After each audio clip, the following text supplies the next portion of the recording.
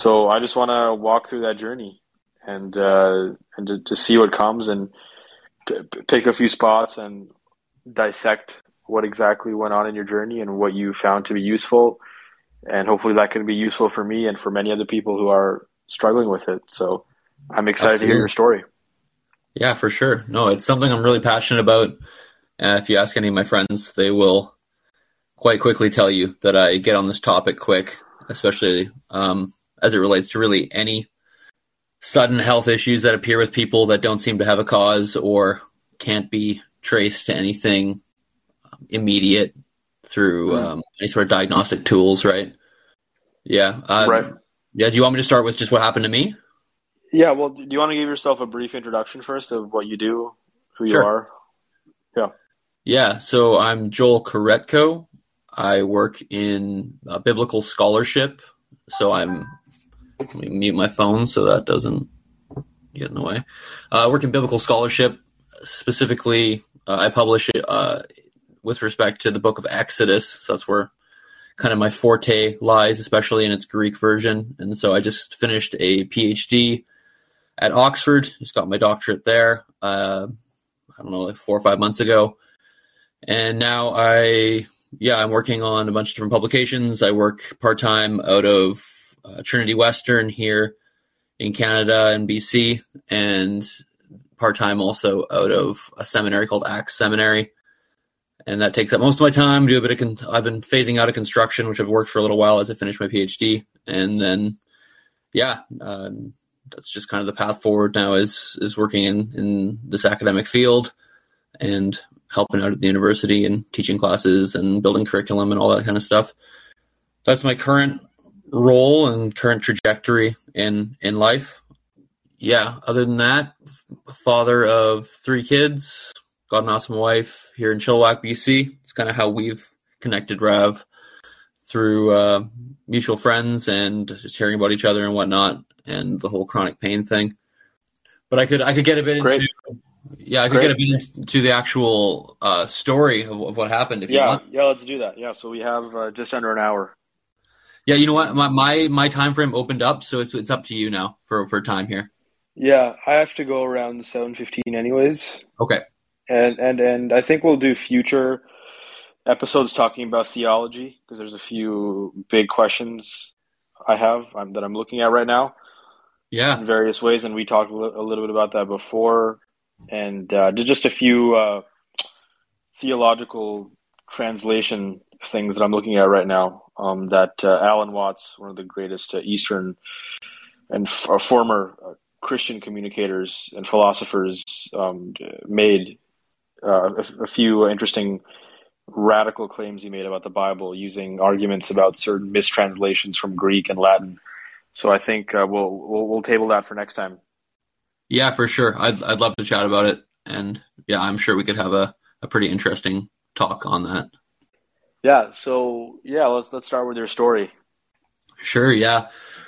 This is probably going on 8.5, 9 years ago, which would put me around, I don't know, 23-ish. I was working for Pepsi at the time as a sales rep, and normal life was I had just gotten married for about 6 months at that point, and working it's a physical job, so a lot of slinging pop cases and stuff like that. So it is lower back intensive and stuff like that. And one day I'm at the end of the day and I'm slugging pop cases, and my back just starts to hurt, like not terribly bad, but pretty bad. And so I, do what you do. You go home and say it'll be better by the morning. And so I get up the next day and it's still hurting. And so I call in and say, my back's really hurting. I can't come in. And I think I got some flack for that or whatever. And they said, okay. So then continue on next week. And throughout the week, my back was still hurting. And so I think I went to a doctor probably that week or the next week. I might have done one more shift or series of shifts, 4 days on kind of thing. Went to the doctor, doctor says, oh, your back's, pulled or something like that. Here's some stretches you can do. Here's some interesting stuff you can do. And if it doesn't get better, we'll put you on with a physio or something like that. And so I did all the stretches, I did all the stuff, tried to take it easy, still was working.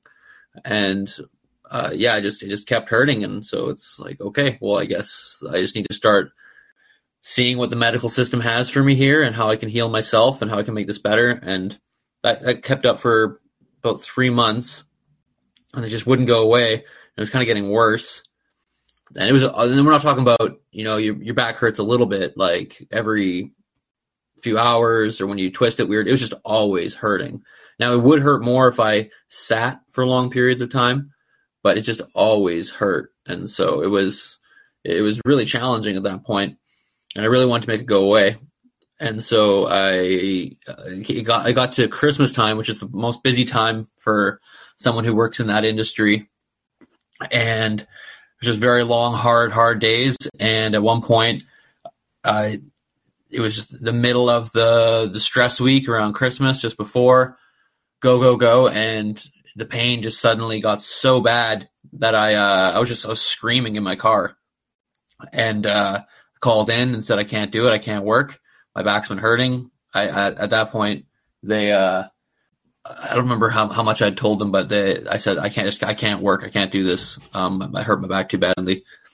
And so from there, I went off work and started really having to probe into what's going on, and saw basically every specialist you can imagine. So from not every physio, that's hyperbole, but probably saw 5 to 8 physiotherapists, somewhere around there in the Lower Mainland area, from Chilliwack to Vancouver. And they gave me different exercises, different stuff. Nothing worked. Back still really hurt. And again, all the time. It never went away, just constantly hurting. When I wake up in the night, it hurts. When I get up in the morning, it hurts. When I'm doing anything, it just hurts. And so it's driving me insane at this point, because we're going on 5 months, 6 months of it. And okay, then the question is, what's next? If there must be something mechanically wrong with my back. There's got to be some sort of something slipped, or when we do a scan, we're going to find the thing that will finally give us the reason for this back pain. And so we start going to MRIs and CT scans, blood work, everything. What is going on with this pain? And I see doctor after doctor, and I start seeing surgeons. And I finally meet a surgeon, and they look at an MRI and they say, okay, it looks like you have spondylolisthesis in your spine. So it's just like a separation or whatever in my lower kind of sacrum area, lower back. And they said, that's got to be what's causing your back pain. And I said, I'll do anything to get out of pain at this point. I got, at that point, my wife was pregnant with our first child and just about to have this child. And so I said, I'm going to have a kid. I need something. It's got to get fixed. And so please put me in surgery. And they did. And so they put a titanium cage in the lower part of my spine to fix the spondylolisthesis.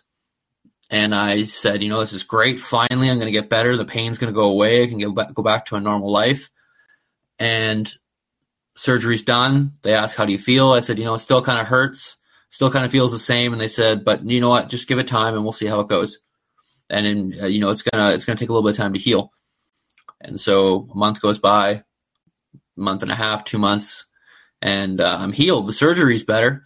Our surgery's healed. All the muscles and stuff have all healed up, but I've still got the same back pain.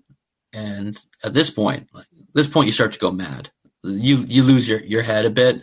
This was probably a year, maybe longer, into chronic pain every moment of my life.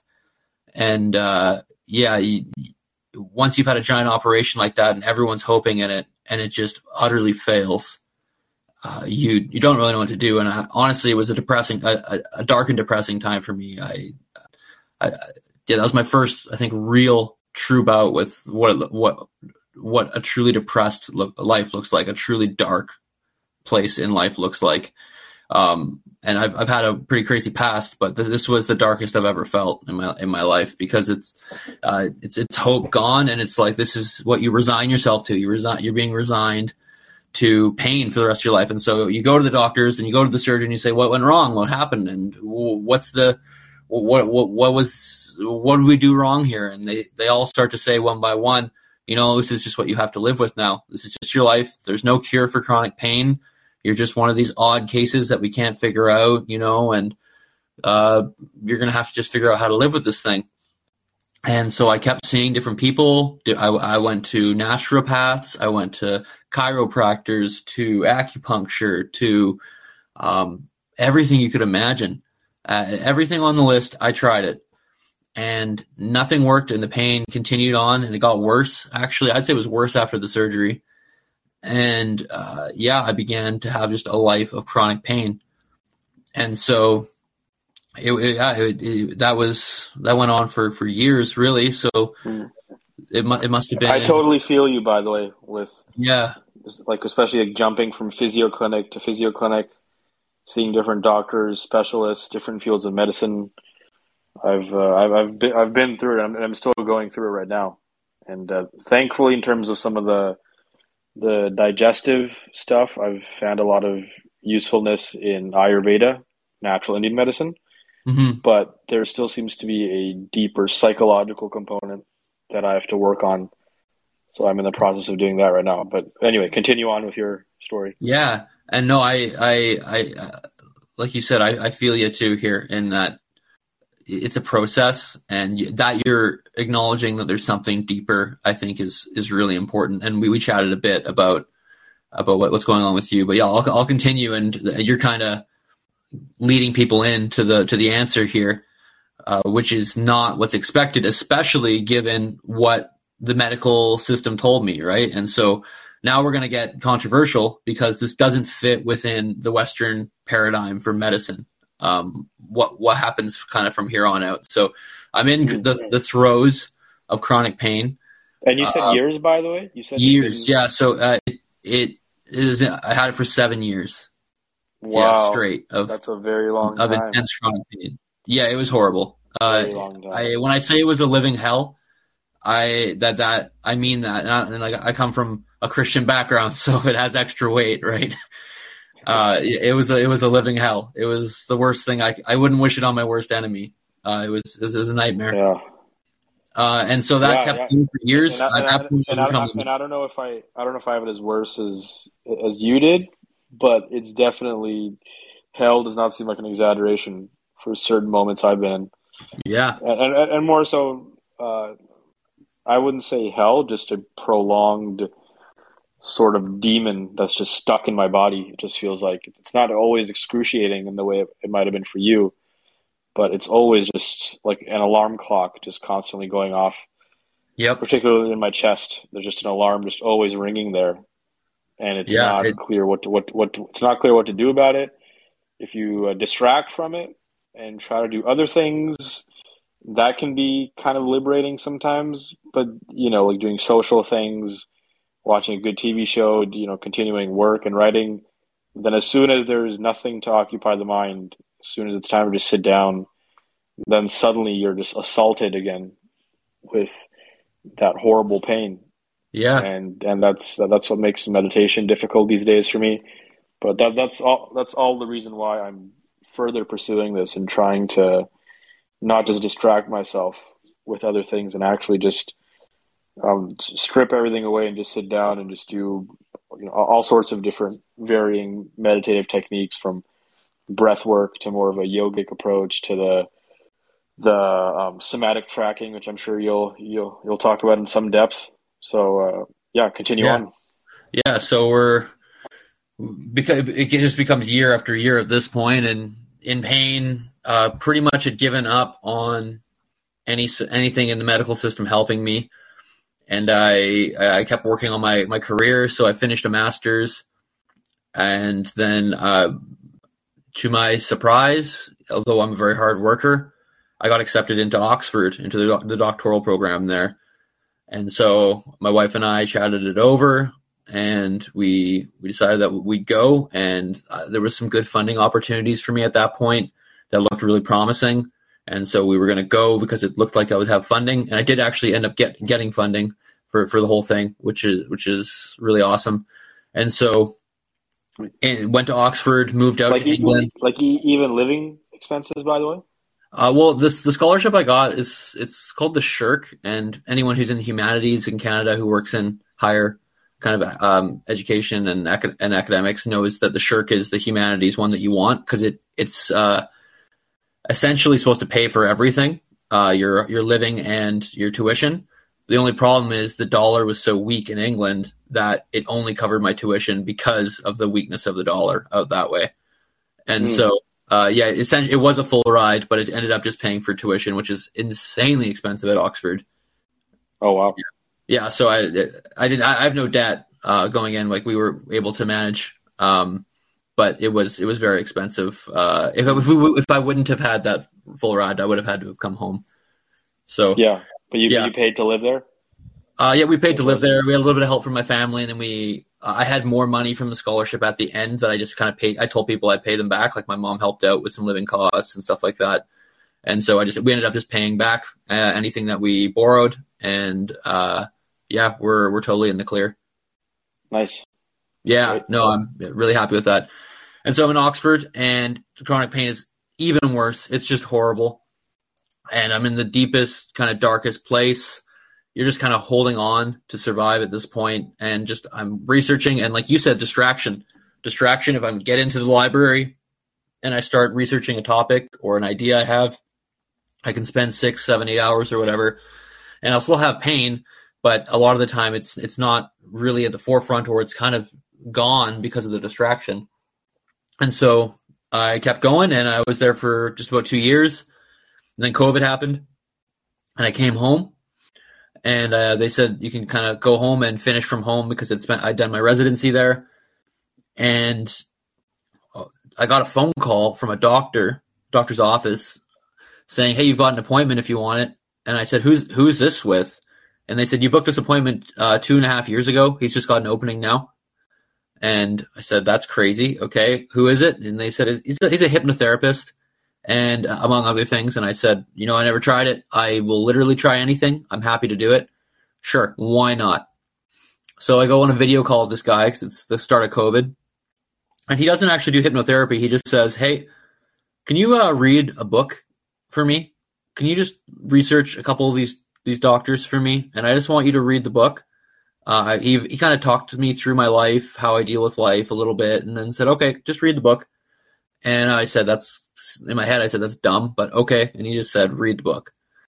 And so I start reading this book, and it's about the idea that pain can be caused by your brain, and that this guy who in the 70s and 80s started a practice, a guy named John Sarno, and he recognized that people with chronic pain that were coming to him were not being healed by any of the methods that they were offering. The physiological model of manipulating the body so that the pain goes away.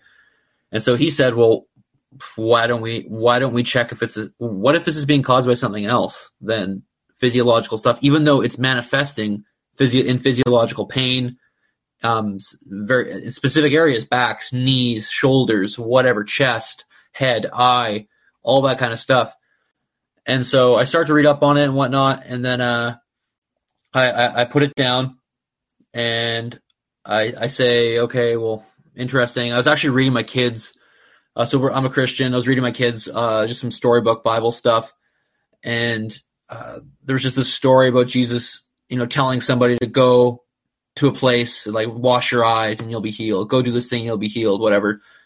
And whatever you think of Christianity and God speaking to people or whatever, whatever, we can talk about that another time. That's not really the point here. The point is I had this kind of inclination, like go down to the river and start thinking about this kind of mental stuff, start thinking about like past stuff, because they were mentioning at the beginning of this book, deal with your past, talk about your past.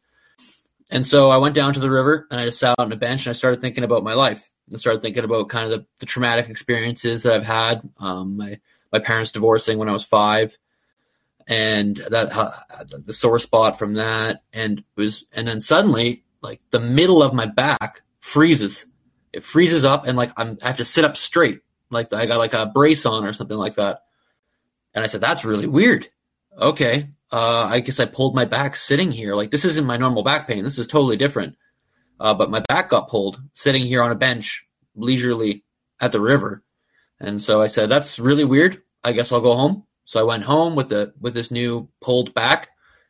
And the very next morning, I wake up to read this book on the subject, and what it says is the next page. So I didn't read this the night before. The next page says, one of the hallmark traits of psychosomatic pain that I'm describing is your symptoms will change as you work on this process. And as you go through this, you'll find pain and things happening in your body that aren't the injury you've been associated with. And this happens to a lot of people. This guy, Sarno, was claiming. And I said, wait a second. Like, what the hell just happened last night? My symptoms switched when I started working on this thing. I've never had that before. I've never had that pain before. There's nothing happened that should cause my back to sprain like that. But suddenly I had this thing when I started even thinking about my past. And so it just started me. That was kind of I was really skeptical, but then the door cracked open a bit. And that experience, I just kicked the door open at that point and went, no way. Could this actually be true, that my brain and trauma and my past and what they're saying in this book, Sarno is saying, is the way that you're dealing and coping with life and the trauma of your past affecting your current life, even though you might have said you've dealt with it, you've forgiven people, you've moved on, all that. Could that actually be affecting me right now, even though I have no idea? And could my brain be the one putting me in the prison that I'm in of this pain? Am I actually self-causing my pain? And that's a really scary thing to say to someone in chronic pain, and a really offensive thing to say to someone in chronic pain, because you're then putting the onus back on them. And when you do that, you get bristles. You stand up for a fight, right? Because you can't tell somebody in chronic pain that they're causing their own pain. And then people will say, "Oh, it's in your head. It's being the pain's all in your head. It's not real." And that's not what I'm saying. The pain was totally real. Scan my brain. There was pain going on. But when you talk to someone in chronic pain like this, it's really hard to come to terms with that you could be creating it. And so what I came to discover was that my brain was actually creating the pain, not in the sense of, like there's a physiological problem with my knee. My knee got shattered and my brain is creating a signal of pain. I'm not talking about that. I'm talking about there's literally nothing wrong with my back. But I was feeling back pain for years based on this psychosomatic syndrome. So Sarno in the 70s, 80s, 90s, and he died, I think, in 2018 or 2017. He called it TMS, tension myositis syndrome, and then he changed it, and it kind of got updated to the mind-body syndrome based on just improper diagnosis. Or his terminology wasn't correct at first. He was taking shots in the dark, and he wasn't quite getting at it, so it just became the mind-body syndrome, TMS. And I read all of his books, basically, and then there's another guy who was also, so he had chronic pain for 30 years. He went blind in one eye. He could barely move. It was just horrible, horrible pain. And he found Sarno, and he wrote some books on it because he totally healed himself. He's totally fine now. He still speaks today. His name's Steve Ozanich. 30 years ago. Sorry, what's the name? Steve Ozanich. I think it's Ozanich. Okay. The thing about Ozanich is his books are, I mean, it just depends who you are. He gets a little bit into kind of like new age spirituality and a lot of like Jungian stuff of like the shadow self and the ego and like the subconscious repressed part of you that you're not even aware of, the stuff that's going on under the hood, that is affecting you and has thoughts and has feelings and has like desires. Some would call it maybe like your inner child or something like that. You might even just call it like your kind of this primal nervous system part of you. Like however you want to envision it, it's going on and you're not aware of it, but it's there. And yeah, for me, it's been framed as an inner child issue. Yeah, with my psychotherapist, which makes sense in many ways. Yeah, and you could think of an inner child, a less like developed part of like way your brain functioned at some point in time. How like Sarno gets into some evolutionary stuff, which is super interesting.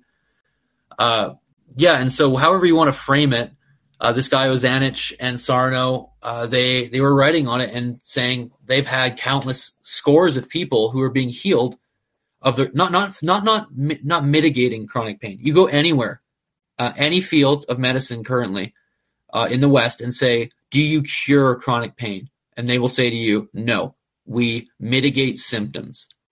And so no one cures chronic pain. But then you've got this guy and his patients who are being cured, like no more chronic pain.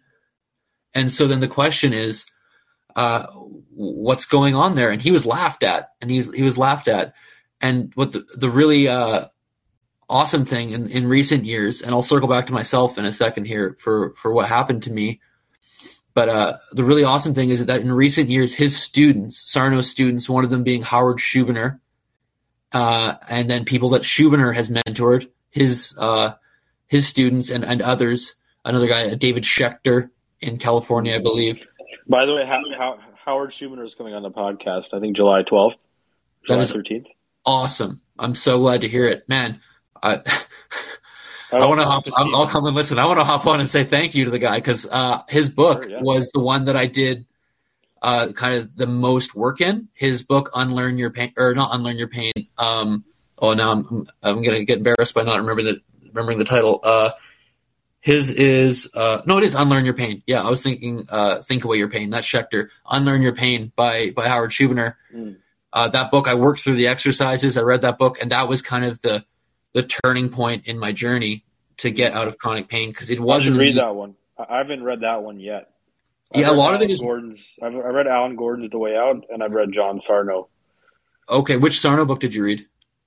I think the most widely read one on chronic pain. It wasn't specifically the one on back pain. Okay, yeah. It's all good. He says kind of the same thing. Yeah, I think it was called the Mind Body. Yeah, the Mind Body Prescription. Yeah, that's one. Yeah, that's a good one. Anyways, you would recommend the Schubiner book? Yes, yeah, Unlearn Your Pain by Howard Schubiner.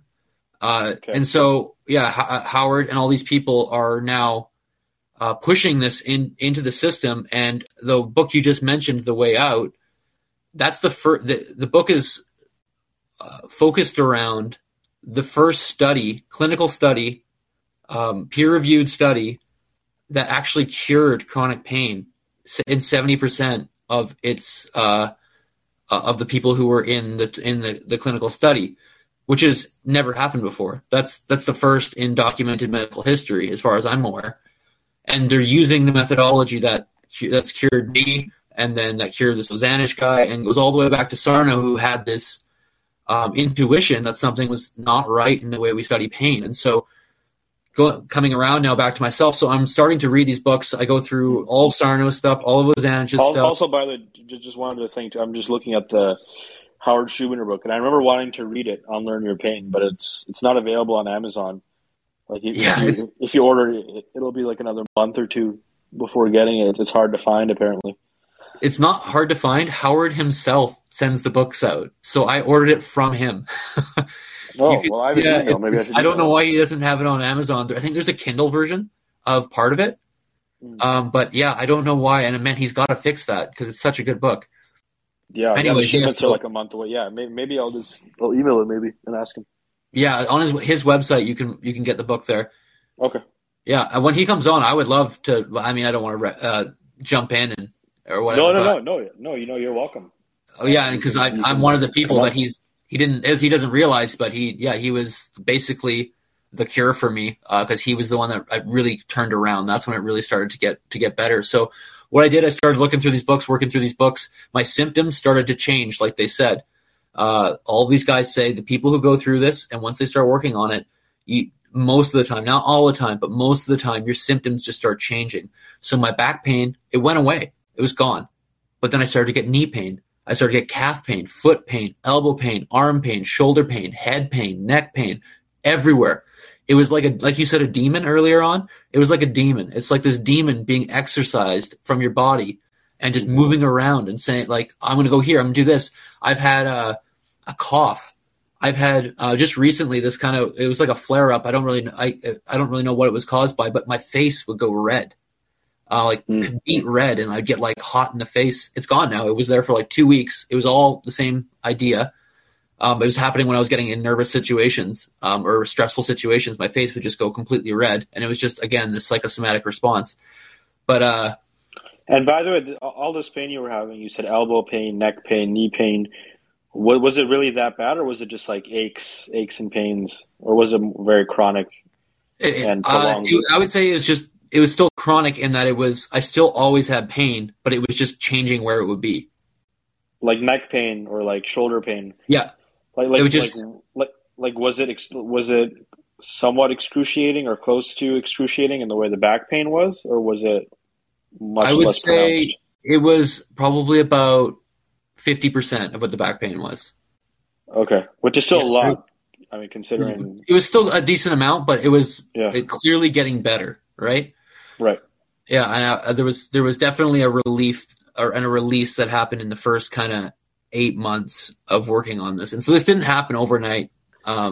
It took me, I think, my back pain went away 6 or 7 months in, and then probably took almost a year after that, maybe a little less, to really start having times when I don't have pain and the pain would just go away. Mm. And now I would say I consider myself living pain free, even though I'll have like little flare ups here and there. Like I don't have any negativity towards pain. I don't have any sort of, it doesn't have any sort of hold or bother me. If I have like something, like I said, my face flushing, I'll be like, oh, well, that's TMS. I call it TMS, like whatever they call it now. There's different terms for it. Okay, interesting. I must be kind of stressed out right now. Or like when I went to defend my dissertation the day before, I had a flare up pretty bad, just because this part of my brain was just super stressed. I mean, you're defending your dissertation at Oxford. It's a bit stressful, I guess, and I didn't really realize how much it was affecting me. So I do have like these flare ups, and that's fine. I don't worry about it. You don't need to worry about it, kind of thing. Yeah, it's good to know that it took you. Like, when did you see pain reductions first? Like you said, 6 or 7 months? My back pain that I'd had for 7 years disappeared after 6 or 7 months, and then started becoming different pain. And it was about 50% of what it was. Right. Okay. And yeah, so within the first like 4 or 5 months, the pain was still there. Yeah, honestly, I had to take it by faith that this was going Yeah. to work. Because it was like Yeah. some days it's like, damn, man, why am I not like other stories of people, they're better in 2 months, they're better in 3 months. Why is this taking me so long? Is there something wrong with me? Am I wrong in this diagnosis? I think at that point I'd have pain starting to shift a bit. It was still in my back mostly, but I realized, like, because of that first incident, I keep seeing it happening. I know this is being caused by this underlying thing that these doctors are describing, but it's just frustrating that I couldn't fix it right away, and it took time. And I'm going to be honest, this whole thing this isn't just like a Band-Aid. You have to change the way you engage with life. So that's Right. the big thing, is that it's not just like, oh, I can think about my pain and it's going to go away. Like maybe you're the lucky 1%, because that does happen to some people who have had pain for a long time and suddenly it's gone. Why that happens, Sarno, he gets into discussions on what's causing that. Perhaps it's the unconscious, the subconscious, the shadow self, this whole, what's the term? Not ego, but is it super ego? Like I can't remember the exact Freudian term. Yeah, I don't know Freud as much as other people do. Yeah, me neither. Anyways, so this part of your brain, this part of you that you're not really even conscious of, that's kind of like primitive or whatever, it realizes that, oh, I've been found out, and the pain just disappears. Some people, their pain, as soon as they even hear the concept that it could be caused by unconscious parts of your brain, their pain disappears. It's like, oh, I've been found out, and it's gone. Like, so Sarno documents that, and it's crazy. Like, it's a totally crazy phenomenon. That didn't happen with me. I wish it did. Yeah. But this is probably the hardest. So I'm going to tell you now the hardest thing in all of this chronic pain talk, Yeah, and all of before you mind go body. on before you go on though, like Yeah, it is good to know that it took you that long, because it's been, I think, 2 months for me, really, but really like a month, I would say, since I've somewhat accepted, or pretty much accepted, that I have the mind body syndrome.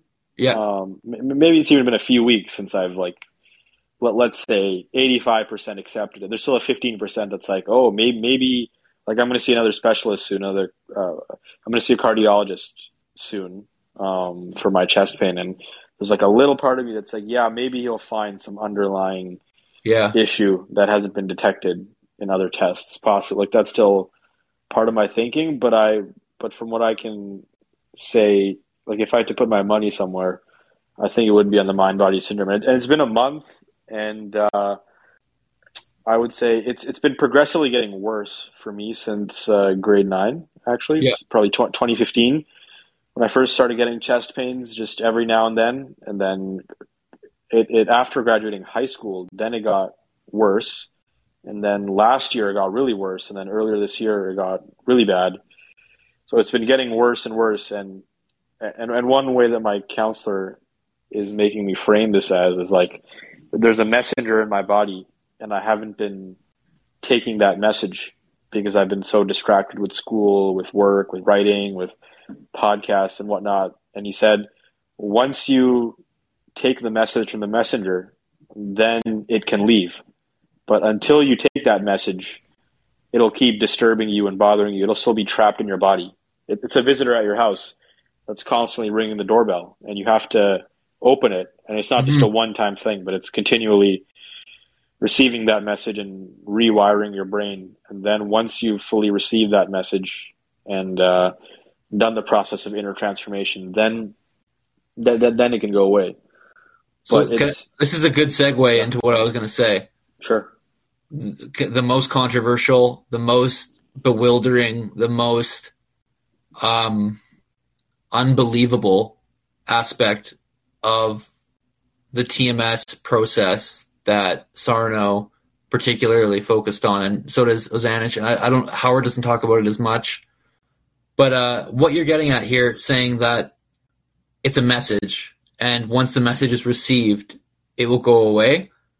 It's almost not true, and for this reason, I don't know why, but for some people, myself included, the chronic pain, it's basically trying to trick you. It's like your body is constantly trying to trick you into believing that you're injured. And so is it a coping mechanism? Is it an unconscious coping mechanism? And so Sarno gets into this, these guys get into it. Why is my body trying to convince me I'm injured? So I work out at the gym now. I'll bench press or something, and I'll just have the thought, hey, you know what? And this is not so much now, but it was in the past. Man, I kind of pushed hard today. I wonder if my elbows might hurt from that. An hour later, my elbows start hurting. Mm. And it's like, Man, I miss bench pressing, by the way. I miss bench pressing. Ever since the chest pain has come, I've not been able to do upper body stuff. well, we'll get you back in there, man. It's going to Mostly been happen. lower body. I just like it's. I know it'll happen, and it's a vision of mine. But I just can't wait to get back into it. You know, I've also gained some weight recently because of all this chest pain. That's made cardio a little extra painful, and it's just it really sucks, especially when people around you are just like, hey, you know, you're gaining some weight, like my parents and siblings and stuff, and it's like me being a super skinny guy who's always made fun of for being super bony and gaunt looking, just the way I'm built, and to suddenly just be in a place where due to all the pain, I'm not able to do all the things I want to, including like playing soccer and basketball, which is my knee injury forced me out of it in grade 10 first. It was the knee issue, Yeah. chronic knee pain that just never went away. And I went from physio to physio, and they said, yeah, it's patellar tendonitis. Yeah, you have an MCL sprain, and yeah, we can do stuff with your hips and your glutes and your quads. We can do this, and that, and you know, all that's fine, but it never went away. Yeah. So Which and then does that that and that was say? and that was one, and also, I mean, I want to hear from yours. Sorry, I want to hear your story as well, but I also want to weave in parts of my own story as well and get Absolutely. your thoughts on it. Like for me, it was the knee stuff, which is still here till this day, which caused a lot of depression, and yeah, just a lot of depression in high school. Like I remember when it happened in grade 10, like I finally started getting good at soccer because I was just training super hard every day. And right then the knee issue came, and I couldn't play on the high school team. I couldn't play for my club team, which was starting to get really good. And just I was so depressed for those first few months, and then continuing after that. And I also wanted to play on the high school basketball team, and I was just in the stands, just like supporting my team and just not being able to play. And it was just, it felt like something was taken from me. Like in some ways, something that was even bigger than like a romantic partner or a best friend. It was just something that I would go to that's always constant, you know? Mm-hmm. Like Mm-hmm. it's, you know, whereas a friend, like whereas another person may treat you differently at different times, this was more consistent in that I would go there and I would get something, and I would always get that, even, you know, regardless of win or lose or how well I play. But it was a certain reality that I had that was just taken away from me. And so that caused a lot of depression. And then the chest pain started getting, and then independent of that, that just went on throughout high school. And then when I graduated high school, the chest pain at some point, several months later, it came. And I know that there's also, in some of these books, they make the point of life transitions could potentially Yep. affect it. And I am not going to make any claims about that yet because I don't know if that's the case for me. But it's interesting. The knee injury was the first month of high school at a new school, Yep. September of 2016, when that happened. And then the chest pain, it didn't get bad right after graduating high school in June of 2019, but I would say it was August when it started getting really bad, and then kind of went away for a bit. And then it was just lingering there, and I just ignored it because that's what you do, right? You just Yep. try to distract yourself. You just like, yeah, whatever, you know, life is painful. And, you know, that's kind of what my parents said too. Like, you know what, Rav, life is about pain. Life is suffering. Just deal with it. It's like, okay, cool. Right. All right, I'll go write and do podcasts and just let the pain sit where it may. And, you know, there's also this idea that if you immerse yourself in a lot of work and do other things and not think about the pain too much, maybe it might go away on its own. Like that idea of like, if you fixate too much on the pain Yep. and don't do other things, then you're making it worse. But that strategy just doesn't work on its own. That's you're doomed to fail because there needs to be an inner transformation. You can't just do other things and just hope that it'll go away on its own. You have to actively engage in it, from what I understand. You have to get in there. You have to become comfortable with you got to like the pain. You got to look at it in a different way. That's a good way of putting it. You got to be comfortable with it, and you got to really be able to just sit down, grab your comfortable, cushy chair, and stare at the pain right in the eyes, and have no response to it. That's kind of the key. And so what I was getting at before, and what you're saying now, yeah, you do have to engage, but it's also counterintuitive. So you'll read in The Way Out, kind of the most recent, if for people who are listening, the most recent book on this subject, that while it's true that you want to do somatic tracking, that is, you kind of are looking through your body, you're seeing where, if you have pain, you're looking and saying, okay, like, oh, I have pain in my knee. It's almost like it's counterintuitive because you don't want to approach your pain with fear or with some sort of negative, or even you want a neutral response to the pain, just an acknowledgement. And then they say you can like do different words, be like, all right, that's safe. That pain, that experience in my knee or whatever right now, it's safe, it's fine. And then keep moving through your body and kind of looking through your body. And really you're training your brain to say the thing I'm feeling is not, I'm not going to have any response to it. And so it's while you are engaging it, and this is only one aspect of the kind of the TMS process in my experience. Other people have different experiences, and it's not a one size fits all. Like this is your mind, and your mind engaging with pain, and pain being created by your mind, and how various people have overcome it. And there's usually not one story for anyone. Yeah. But, sorry, go ahead. Yeah, no, I was just going to say, like, by you saying having no response to the pain, that doesn't mean ignore the pain. No, you're staring right at it. You're actually, it's almost like you're taking steps towards it.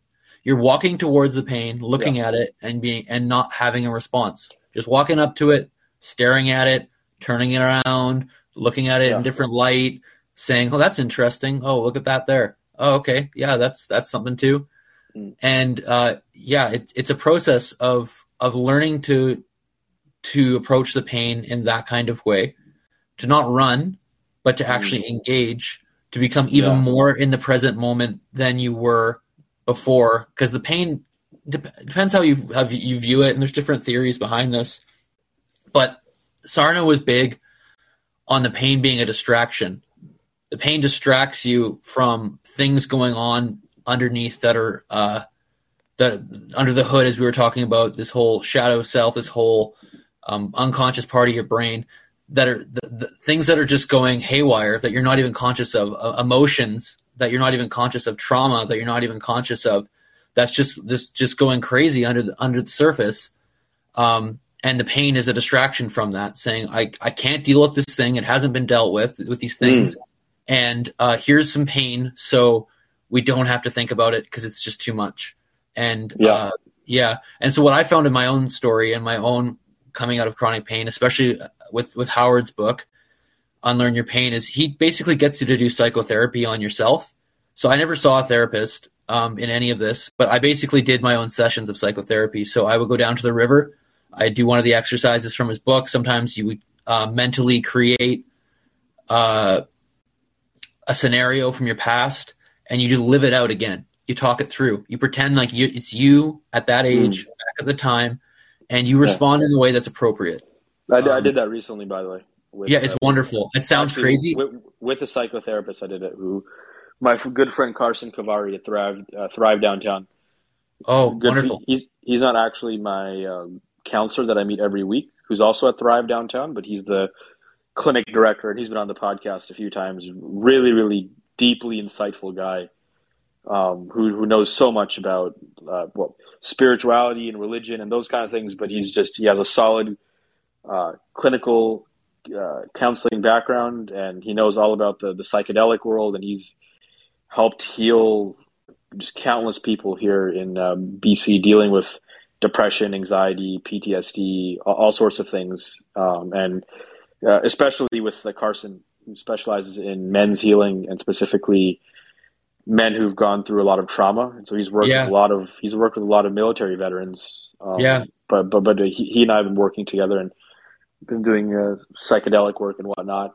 And he and I recently did a powerful inner child session where we just relived some very not what I would ordinarily consider traumatic things like rape or sexual abuse or violence, anything like that, but just moments where I was just by myself going through a really hard time, and the adults were acting like children in the room, throwing temper tantrums, meanwhile frightening and terrifying the kids, and I was just unable to process it. And I was just crying and sad and lonely and anxious and just reliving that. And I guess I won't go into too much of it because there's a lot of personal stuff there, but it was just meeting that inner child, meeting that kid who went through that extremely difficult time, felt deeply rewarding and gratifying to do that. Yeah. It was just, and I guess if I were to say one anecdote from that was just at a certain point, I was like, hey, I'm here for you. Just closing my eyes, and Carson's there helping me through it. It's such a beautiful I'm just crying, and I'm just looking at my inner child who's having a hard time while there's a lot of chaos ensuing around him. And I just said, hey, I'm here for you. I'm here. And just repeating that like a mantra. I'm here for you. I'm here for you. And then at one point, like giving him a hug, actually. Yeah. Because I think that was Carson. That might have been Carson's suggestion. He's like, hey, what would he want right now? He asked me, and I was like, I think he wants a hug. And he's like, here, take this pillow. And I just, it sounds super weird, but it's like, I hugged him, and then I cried and cried and cried. And it felt beautiful. And that's just beautiful in itself. But I will say I was expecting like the pain to go away after that session, and it didn't. And there was a little bit of like, hey, well, like, am I on the right path? But I think I don't need to be so obsessed about just getting rid of the pain right away, and that I should have more faith. But that session, at least on the psychological front, seemed to be really productive and cathartic. Yeah, absolutely. I'm so if you would have asked me before this whole thing about something like that, I would have laughed at you. and said that's the dumbest thing I've ever heard. Me too. Right? And now I'm so for it. This kind of stuff is so incredibly beneficial. I've done similar things. Like when my dad left when I was a kid, I had like this memory in my head, and I kind of had to go back there and like kind of just have both my parents in front of me and just say like, this is not my fault. This is your fault. Like I am not responsible for like your shit in my life. And like, instead of like the response, which I did have as a child, which is fear, right? Deep fear that I've done something wrong. Like I caused this thing, right? And so I worked through a lot of my life. Or in my case, it was just like, not that I caused it, but I was unable to fix it. I was the cause, but I also wasn't able to do much about it, even though I tried. And so they're both fear, because one is helplessness, right? Yeah. Yours would be helplessness. Like I can't do anything about it, right? Yeah. And so like these are some of the exercises that Howard has people go through. And so just before I forget, what you just mentioned, I'm going to, here's a pro tip for you in your healing from chronic pain. So what you just said to me was, I did the session and I was hoping that the pain would go away. And I was kind of like bummed that it's not going to go away. That whole framework, go back to what I said a few minutes ago. You can't have a mindset of negativity towards the pain, right? What you're still expressing there to me is that, I really want to heal it. I really want to heal it, which is still giving it something, right? You're giving it some sort of place in your life. You actually have to learn to transcend that, which is very hard and it takes time. I'm just like kind of trying to help you, because I got stuck in the same rut. Like, after that awesome session, like totally, I'm going to be better tomorrow, or it's going to be 30% better or whatever. But it never does do that, because the pain still has that hold of distraction. It still has that negative emotion. It's still capturing you. You want to get rid of it, so therefore you're concretizing it. You're still reifying it into an actual thing that needs to be you're giving it attention. No, it just comes down to you're giving it attention, a negative attention, which then it still serves its, however we want to parse out the psychological function of this pain. It's still serving that purpose, whatever it is. And so you have to actually kind of learn to not have that relationship with it. And like we were saying, just look at it, right? And just say, okay, you're here still, but I'm working on my mental health and I'm working on the trauma in my life. And you know what? Even if whether there was pain or no pain, this is still really important to do, because I need to be well in my mind. And so I got to the place where it's like, okay, my pain isn't really going away and it's frustrating, but I'm going to let that go. And I'm going to work on, I know what's wrong is my mind. And I know it's trauma related, and I know it's related to how I'm dealing with life. So that's something we haven't talked about yet. And we should, just for a second here. There's a trauma component that you need to work through for some people. And that was true for me, but there's also true for the both of us. It seems for parents. Yeah. Who are creating chaos in the home. Absolutely. Yeah. But part of that. And one point I'll quickly make on that too is like I had Dr. Clark on the podcast, and he's also written a book on this that I maybe should read soon. He's the president of the Psychophysiological Disorders Association in the United States, and so he's closely affiliated with guys like Alan Gordon and Howard Schubiner, and so he's one of these guys too. And you haven't heard of him, by the way? I might have. I'm not sure. Yeah, so we've had him on the podcast, and one thing that he told me. Privately, he was telling me that you need to go into your childhood and process those emotions. And a couple other people suggested that too. And for me, it was just like, no, like I'm free from that. I'm liberated. I'm like, that's not who I am anymore. That's in the past. Why would you go in the past? And there's a way in which the Eastern meditative path might be a little misleading for somebody in my position or somebody who's gone through that kind of trauma, because that's very much how Sam Harris and any practitioner, any real practitioner of meditation is going to say, is that you can be free from the past and the future if you just pay close enough attention to the present moment. You can be free and alive right now. It doesn't matter where you've come from, what trauma you've had, and where you're going to go. Right now, you can access pure joy, pure consciousness. And in the Hindu context, that's equated with God, with Brahman. Like right now, no matter how traumatized you are right now, you can look at this glass of water and take a sip from it and you can fully enjoy it and experience God through it. Mm-hmm. And there's a lot of merit to that, and that's an idea I'm exploring spiritually, and I think there's a lot there that I want to learn about, and I see I think I understand the point, although I still want to fully experience that, which is just continual meditation practice. But in a way, just coming from that perspective, I was like, why would I go back? Mm-hmm. Why would I go back into something that's just going to cause me more pain and anxiety? If I just stay in the present moment, I'm not thinking about it. I'm not conscious of like this trauma is not bothering me. I'm not having flashbacks. It's not something that I want to think about, nor am I involuntarily thinking about it. So what's the point? And my therapist Shiva and Carson and Dr. Clark, they're like, no, you have to go back in there. And so I'm just sort of taking this by faith of like, okay, these people are saying I should do this, and I don't want to do it because it also does create a lot of anxiety and a certain amount of resentment and anger when I'm bringing those things up again. Mm-hmm. Although it's, I'm not, I'm doing it in very controlled settings.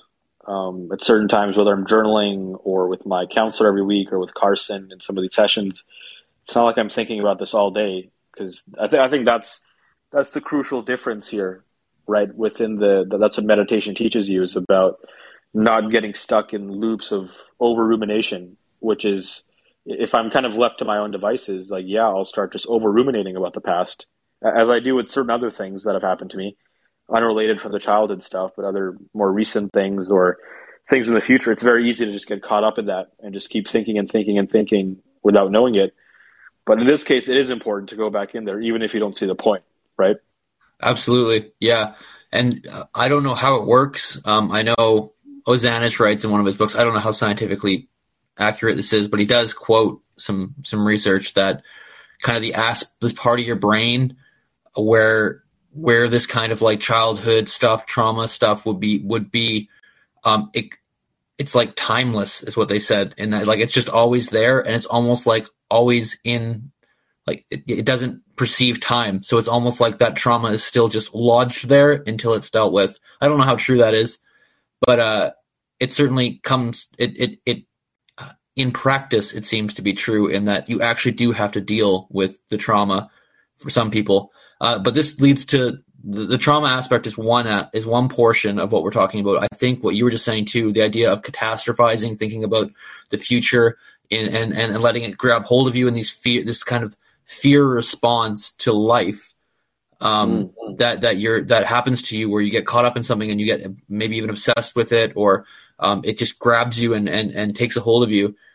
This is the other aspect of healing chronic pain for me that I had to come to terms with, which was, how do I deal with myself and with life in the present moment? And I think it's related to trauma in that you've learned to respond to life based out of your past, and a lot of the big moments, the big trauma moments, are catalyzing and cauterizing even moments in your life that set you on a path. And for me, I learned to kind of engage everything from fear.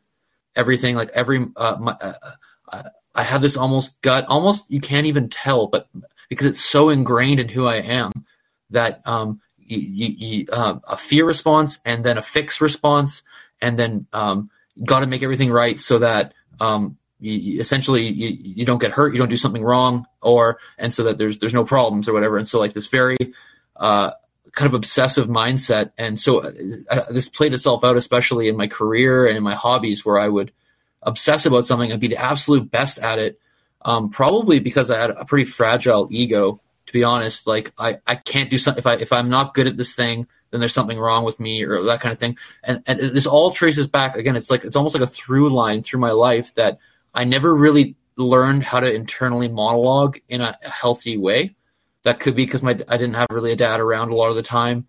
It could be for a host of reasons, of different things that happened in my life. But what I had to come to terms with was my inner monologue and my how I was responding to things day to day in life. And before I started working on it, when I started doing these assignments and started looking at it at the start, I realized, one, I'm a complete asshole to myself internally. I'm such a critic of myself. Things that I would never say to other people, I say to myself internally, to do better, to get better, to whatever it is. This kind of like perfectionism, internal perfectionism. And Sarno talks about people who have chronic pain and who have the mind-body syndrome, and often they have, this is the trait they have. Internally, they are very hard on themselves, even though they don't put that on other people. And so something in you kind of short circuits when you're like that. And and perfectionism, you said. Perfectionism. And then just responding to things out of fear in life and catastrophizing and I do have a lot of the perfectionism. Pardon? Yeah, perfectionism. Yeah, that's my life. Everything has to be perfect. Yeah, which is why you have chronic pain. Well, fuck you. No, I'm just kidding.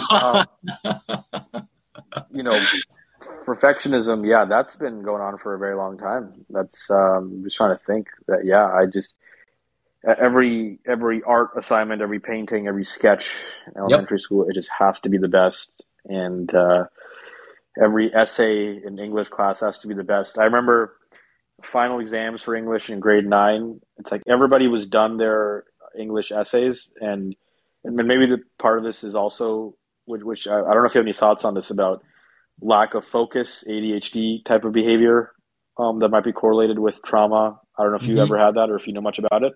We can talk about that in a second. But the perfectionism too, I remember sitting in the exam gym, in the school gym. Everybody has left the gym. Everybody's finished their essays, and I'm there for an extra 2 hours after the last person has left, or maybe an hour and a half, just sitting there because I'm trying to write the perfect essay. Yep. And that's just how I do things constantly. Even now, sometimes my editor at the New York Post or the Globe and Mail, she said, sometimes you just have to let your babies die, which is kind of a weird abortion reference that I didn't like, but she meant in terms of like certain sentences or certain paragraphs where I'm like, no, we have to keep this in. No, I'm like, this point is really important. She's like, no, Rav, concision is best in writing, and I sometimes can't let it go because I'm trying to make the perfect piece of art in my mind. Yep. And I don't know where exactly it comes from, but I'm sure it has to do in some part due to the culture that I was brought up in. And I would really try and trace that back to your childhood and why did you become a perfectionist, and what's that risk, like kind of deep down in your psyche for if you don't do it perfect. What's at risk? What does that mean for you? And how would that shake your ego? And these are really important things because your perfectionism comes from somewhere.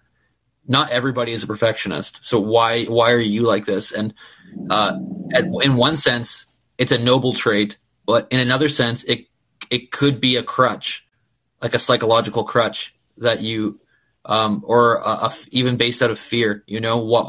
I'm perfect. If I'm perfect at it, I'm not going to fail. If I'm perfect at it, I'm safe. Like there's all sorts of things that could be traced here. I mean, and you're preaching to the choir, man. I went to Oxford and got a PhD, which is the top school in the world for what I do.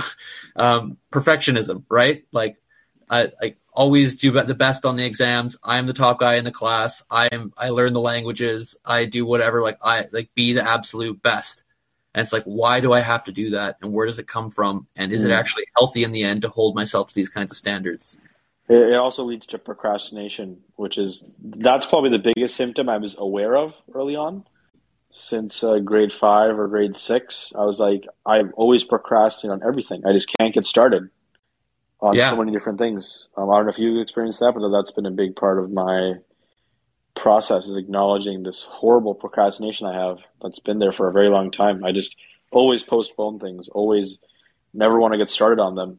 Maybe because I suffer from that perfectionism, which might be traced to just parents having very high standards for me.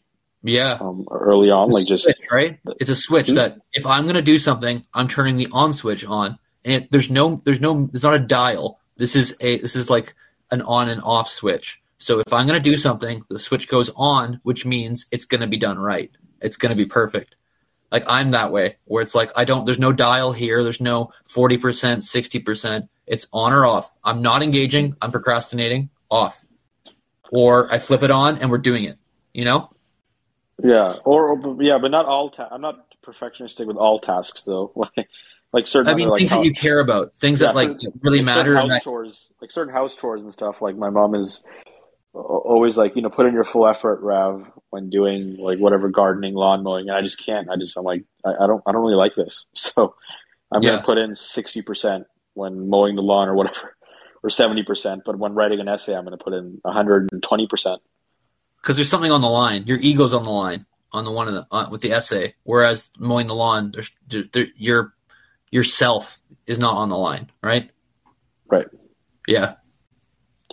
Yeah, and I don't know if this was the case for you, but parents setting very high standards, that was a big issue for me, of always having to do really, really well in school. That was kind of a big pressure. So the Yeah. perfectionism might be coming from there in part. Yeah, it very well could be. For me, I wouldn't say I had that. I did quite poorly in grade school. This is a totally different subject, but I did a lot of drugs when I was in high school. With Joe? I With Joe? I'm not going to say. Okay. Let's leave that unanswered. Yeah, well, I mean, Joe's past is God, well known enough that yeah, Joe and I made yeah. some mistakes together, but I got into a lot worse stuff, unfortunately. Okay. Just like some really hard stuff, and I didn't, yeah, I wasn't a Christian at that point or anything like that, and yeah, so I didn't really have the perfectionistic upbringing, but I think mine was probably more of I never was taught standards that are like right appraisal of oneself. And so my only way to compensate for not knowing whether or not I was doing a good or a bad job was to do perfect at what I care about so that I can't be critiqued because I'm better than you at it. Right. And so I think mine was kind of the opposite way to the same train station, just a different train to the same station. Right. Yeah. So Yeah, maybe yeah. not having the parental input, I never really developed how to properly assess myself, my work, my situation, and so it turned into an obsession, perfectionist kind of thing, which Yeah. itself, if you think about it, is a distraction mechanism. It's almost a chronic pain in and of itself because you're so focused and you have this constant attention diversion to your work or to whatever you care about as an obsession, almost an obsessive compulsive thing, and it's almost the same function as chronic pain. Because it's a constant looking away. And I think even for myself that a lot of my perfectionism, which I think I'm a lot better with now, it almost was the chronic pain before I got chronic pain. It was the distraction mechanism before the big distraction mechanism in my life. Mm. Yeah, and have you experienced any ADHD symptoms, lack of focus, mind bouncing around all the time, inability to stay in the present moment? That's been a big part of my life, is just having a very hard time of quieting the inner voice. Like I always jump to, and this is going to vary from person to person, obviously, but there's a voice in my head that's always like this is kind of a separate thing, which I'm sure is connected in some way that I can't fully understand yet. But I kind of picked up on this a couple months ago with my counselor and psychotherapist, is that I'm always time traveling to some future fantasy. I'm always fantasizing about things. I can't, like, just like taking a shower or cooking even, it's just hard to be in the present moment. It's hard to not fantasize about some future utopian scenario where I'm happy, I'm joyful, and I have a beautiful wife or girlfriend and friends and blah, blah, blah, and all these things that I want. Like I'm always unable to be in the present moment. Is that something you've experienced? That is, so now that I don't really have chronic pain, that is the struggle of my life. That's something that's been a huge problem for me, is detachment from the present moment. And I can trace it back to when I was almost 13 or 14, where I actually had a moment where I could feel my brain and my body just kind of check out. I was in grade, I think 11. I think I just walked out of math class.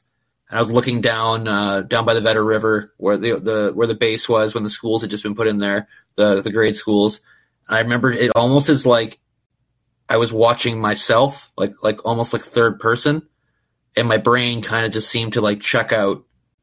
And I saw some doctors about this. I saw I guess a neuroscientist or a neurologist in Vancouver, like a really well learned guy, and it's the idea of derealization, the idea of not being able to engage in the present moment as like an actual symptom, a real thing that like an actual condition, which I think is a precursor for my chronic pain, at least. And again, is my brain, I think, not dealing with trauma, not dealing with these things. So you asked what my opinion on all this is. I'm not a doctor, a medical doctor. I am a doctor in the philosophical sense, but I'm not an MD. But sorry, you said, like, were you conditioned? Were you diagnosed with a condition? Yeah. Was it ADHD or? No, it was derealization, which I think a lot of people today would just put in the ADHD camp. ADHD seems to be pretty popular these days as a kind of catch-all. And I don't want to, I'm not an MD, but I wonder if, I actually took an ADHD quiz, I think last night or the night before, and I got really high up on the score. It was like 59 or something out of 64, 58 out of 64 on this test. But even so, I wonder if a lot of this is, again, just these are all symptoms, but they aren't the problem, right? And I don't know. I don't want to, overstate any sort of cases, but I'm just such a big proponent now of taking control of your mind and not letting your mind. Don't be a victim of a label that a doctor is going to give you, like whatever. Like, you have chronic pain, you're done for life. You are a victim of chronic pain. You can now take the victim card and wave it around to everyone around you, and you can't do anything. Or same with depression and anxiety and all that. It's like, well, let's hold on a second. Can we back up? And what if your mind actually can help you? What if you actually can get out of some of this stuff? I'm not saying it's easy. You've said it, or you've mentioned you were weeping through a session. The amount of times I don't want to come across here like this is an easy process. Like, doing psychotherapy, working on your brain, going through trauma is very painful. It is not comfortable. You have to face the skeletons in your closet. At least I did. Maybe some other people don't. Maybe they just use somatic tracking and they use, like just not acknowledging the pain or not giving it any sort of response. Like, maybe some people do that. I had to really dig in to the most painful things in my entire life and process them again. That's what Dr. Clark was saying. He was saying somatic tracking, which I still feel like I need to do more of, because there's still, like, when I'm by myself and no phone call, no music, no work, I feel that pain, and suddenly there's just fear associated with it, or at least just anxiety. Like, I don't like, I hate this pain. I hate it. And I was just drying it out yesterday as part of a journaling exercise. And I journal every day now, by the way. It's just part of my broader mental health regimen. We had Daniel Lyman on the podcast a couple weeks ago, and he was one of Alan Gordon's students, and he's the director of this big clinic in Portland that specializes in mind-body therapy. That's awesome. And he's great. And he was saying journaling is crucial and getting over this, like expressing your feelings on paper, drawing it out, expressing it any way you can. And for me, I was just drawing it out, just like this pain, and I just drew like a lion with like big teeth. Yeah. And just like that's just how I feel. Like, this line is saying, like, I'm taking away your happiness from you. And I was listening to Alan Gordon the other day. He has a podcast. It's not super popular, but he puts episodes on there every now and then. They're pretty short. They're 30 minutes. And he described this in a really interesting way that I'm memorizing now and just invoking whenever I'm experiencing pain. He says, instead of looking at the pain like a jaguar or a tiger in the forest, like looking at it with hyper alertness, like, oh shit, oh crap, it's going to attack me, I should be worried. Look at it like just curiously and casually, just gazing at the sky, looking at the clouds. Yep. You're laying down on the grass, you're looking at the clouds. Look at it that way instead of like, oh fuck, there's a tiger, oh shit, what do I do? I run? Do I look at it? What do I do? And that's very much characterizes the feeling. It's like, I feel pain. It's like, oh fuck, oh crap, what do I do now? what am I going to do? What if it attacks me? What if it takes away my happiness right now? I'm trying to be in the present moment. What if it takes away from my joy and my love and compassion for other people? There's all this toxic thinking that's associated with it. So I'm trying to change my thought patterns about it. But at the same time, Dr. Clark was saying that's only step one, he was saying, which I still haven't mastered. But he was saying the deeper work is acknowledging and reprocessing those negative emotions from childhood, which, as Daniel Lyman, the psychotherapist, was explaining to me, he was saying that, he was saying, yeah, you need to feel those emotions again. And I said, I've already felt those emotions in childhood. I was always anxious and angry. And he was like, no. He's like, those are just masking the actual emotions. Mm-hmm. And oftentimes, like anger, I didn't feel much anger. It was just anxiety. It was just hatred. It was not, I just didn't like the situation, and I was just depressed and anxious. But underneath that, there was deep anger. There was hatred. There was hopelessness. There was just so much underneath that he was explaining to me that the anxiety just makes you not actually feel those emotions. And so feeling them is the way out. Yeah. It's so true. And Huebner gets a lot into that, how you need to express yourself with the proper emotion for the given situation. Mm-hmm. Going back into it and actually experiencing it in the way that would have been proper. Which, so for me, like as a kid, like I said earlier, getting mad not at me, not at anyone, but at my parents, like this is on you. And other experiences, going back and saying or weeping about something, like something that you deeply regret and that maybe you blocked off, and saying, you know what, I was at fault, and like forgive me for this or whatever. Or even asking yourself, that's an interesting one to do, to meet with yourself, to sit down. So let's say I sit down with 17-year-old me who's hooked on cocaine, right? And being like, you know what, man, you made a lot of bad choices, and I totally forgive you for that. And it's okay. Like, you were really hurting at this time. And like being able to actually have sympathy for yourself back at a time that you were really struggling, right? It's all part of it. Mm-hmm. Yeah. There's parts of me, not from childhood, but later on, that have resulted in a negative self-image. Like just a lot of desperation for other people, just constantly seeking for other people's validation, that just led to a lot of obsessiveness for other people, obsessing over various people, whether it was romantic or even platonic, and just constantly pursuing that, and just developing a very bad public image in high school and a little after high school with regards to that.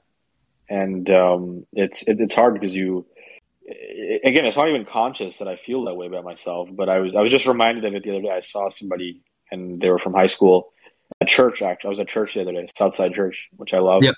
I just saw somebody from high school, and they don't want anything to do with me. And it was a coincidence because I tried reaching out to them through a different friend just a week before that. And I haven't seen this person in 3 years. And I see them there at church, and this friend had told me, like, she wants nothing to do with you. It's better if she just stays away from me. And I'm like, I didn't even do anything that bad. Like, you're treating me like a criminal here. Yeah. So that feels horrible, looking at myself in that way. And that's one thing Dr. Clark was actually emphasizing to me, was especially with childhood. He was saying, having this deep sense of pride that you've been through this. You've been through those difficult times, and you've gotten through it, and you're still here today, and you're fine. You're still doing good things in the world. Just acknowledging how much pain was experienced in that time, and that you made it through, and you didn't totally succumb to it. He was saying that's a big piece, having a positive self-image, being proud of yourself that you got through it. Yeah, well, that's kind of what I was alluding to earlier, that the positive and the self-voice, the inner monologue, kind of the voice in your head that you speak to yourself with. For me, it's this, I don't know how you describe it, like it's the voice going on in your head when you're talking to yourself or whatever. And having that voice, well, sometimes you can be critical, sure, but actually trying every day or often in the day, saying, like, you're proud of yourself for going to work today, Like, way to go. You were tired this morning and you came home and you went to work. Like, good job. Like, and it kind of brings you to it leads you into that whole inner child thing, because that's what a kid needs to hear, right? And maybe you didn't get that when you were a kid. Like, hey, you did the thing today. Good job. Like, way to go. Even though it's not a big deal, right? And like being able to have that kind of self-compassion. We had chatted before a little bit about like, and I had mentioned the whole love your neighbor as you love yourself. Like that whole thing, that mantra of you actually do need to love yourself, have compassion for yourself, be proud of yourself, have positive that gets missed so comments towards yourself. Pardon?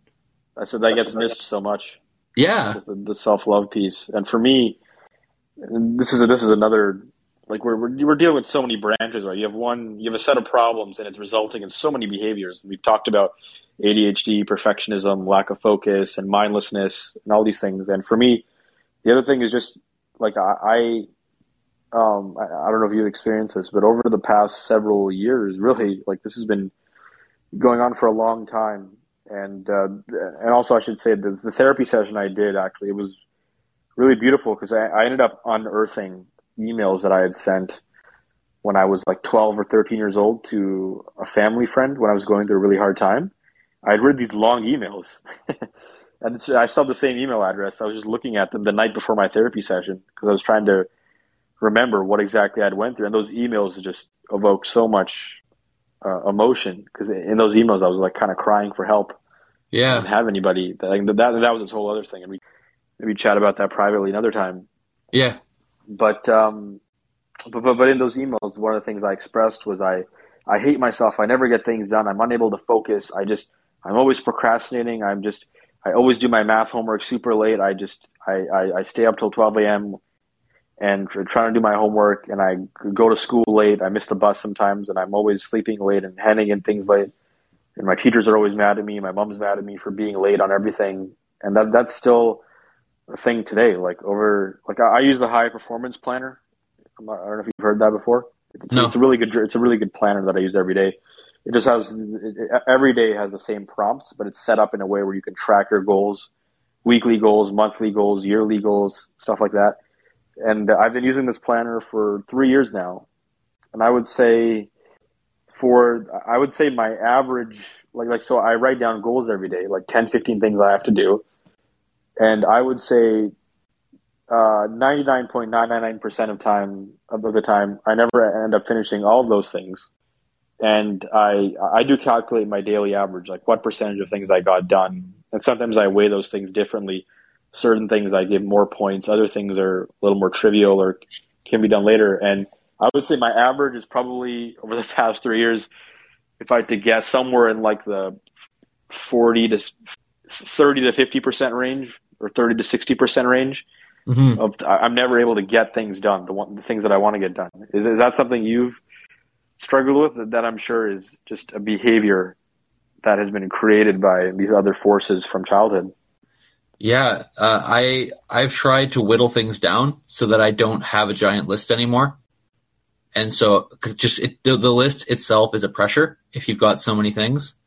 And I don't know if that's possible to do for you, but I try to keep things minimalistic, which way I don't have as much pressure going on myself. I really try to take pressure off myself. I have I have very big responsibilities in my life, but I try to keep my attention just to those things. I got to publish. I've got I got a book and a commentary that are on the go right now. I got my kids, my wife, and some other job stuff. And I try to kind of keep everything else on the periphery of it's actually okay if it falls to the wayside. And the world will not end if I miss things, And it again comes back to self-compassion and being realistic and trying not to be Superman.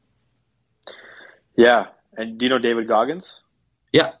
Yeah. I love him and he's inspirational. But during my therapy session with Carson, he was saying to me, based on what I was saying, he's like, the David Goggins way is actually not what works for most people. Like that. No. Super conquer your inner bitch, just force yourself to doing things and just grinding through the pain. Yeah. Being super hard on yourself. He's like, that doesn't work. Like that may work for some people and it may work in certain contexts. And there's some merit to that idea, but there has to be a foundation of self-love and self-compassion. It's the same thing. It's the Jocko, Yeah. the Jocko way of doing things too. Jocko Yeah, Willink or same whatever. thing. Yeah, I heard him on Joe Rogan one time, and I had to turn it off because he said, you know what? Like, I think it was him who said, I can't go and sit on a beach and relax. That's not okay. Yeah. That's Buddy, so stupid. I hate that. buddy, what is wrong with you? I do not want to live like you. Get away No. from me. And I like Jocko, but I'm a fan of him in some ways. But yeah, that's the same thing with David Goggins. It's like I don't want to be like David Goggins. I want to be like Sam Harris. You know, in his case, somebody who's able to enjoy every moment of life, or at least enjoy more moments of life than most people do, and that he's able to be aware and be fully immersed in the present moment and enjoy the little things about life. Like that's, and you know, you said you're working on that right now. And I'm sure you've explored mindfulness meditation. I highly recommend Sam's app because Yeah. I've listened to a lot of Sam. I don't have his app, and I've done other mindfulness exercises, but I haven't specifically done the waking up one. I can give you a free 30 days voucher for it. Users can give unlimited amounts of those.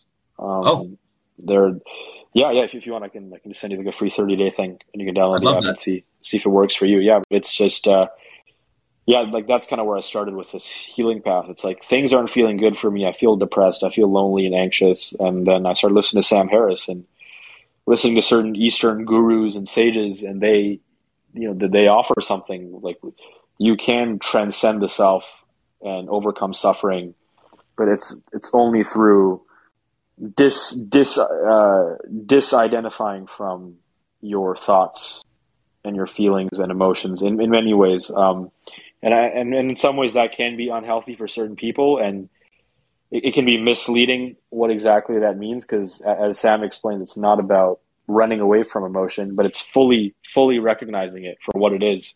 Yeah. And realizing that it's not that scary monster that you think it is, and running away from it forever and distracting yourself from it, that's giving it power. And so you want to look at it full on and recognize the half-life of it. And that's a big part of Buddhism too, is just recognizing impermanence. It's a big theme of Sam's meditations too. Anyways, I'm just going on a bit of a tangent here. But you didn't mention an app though. I could do a little plug here. There's an app called Curable.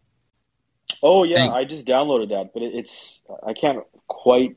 I just spent a lot of money on a few different things, but it is like $60 a month or $60 a year, I think. Yeah, I highly recommend it. Yeah? If you have chronic pain, and like not just saying you, but general plural you, people out there. I used Curable for probably a year or 8 months. I don't use it anymore, but I'm really grateful for it. It's just a really good little thing. If you need to just go take 15, 20 minutes, open it up, choose an exercise, a meditation, whatever. I found it to be really beneficial. Yeah, I should get it. Yeah, and that's the app is specifically for people with chronic pain. Yeah, and it's Dr. Clark recommended it to me. He was one of the ones who helped design it. Oh wow! Okay. On the podcast. Yeah, great. Yeah. So do you want to kind of close the loop with your journey, like how you how the pain eventually went away for you, how you healed it? I guess we didn't really talk much about that. Yeah. It's just been a slow journey. That's all it's been. There's never been a moment of like, wow, there's a 50% progress. Well, yeah, except for when my pain went away that like 8 months later in my back. But like for the last, I guess, how long am I into this now? You were talking about the first few months. Yeah. So what are we at now? We're at when was COVID? COVID was 3 years. COVID started beginning of 2020. Yeah, so now we're in 2022, and and about halfway through. Yeah, so it's been about almost 3 years, or close to 2.5 years. It's just been a process of really just every day. It's changing who you are, right? It's not being a different person in that I'm not Joel anymore, but it's slowly going. In some ways, it is, right? In some ways, it is. Yeah, the fearful Joe, the Joe that's stressed out, that's constantly obsessing over things. Like it is a new person, right? In many ways. Yeah, that's true. But I'm just saying, like, I still have a personality I still like playing guitar. I still like biblical studies and my career and all that. Like, I like all these things. It's just, I've learned to just watch for where I put pressure on myself, watch for where I have a responsive fear, watch for flare-ups of like, because I'll get pain every once in a while where I'll just kind of be like, oh, what's going on? What, am I stressed out right now? What am I putting pressure on myself about?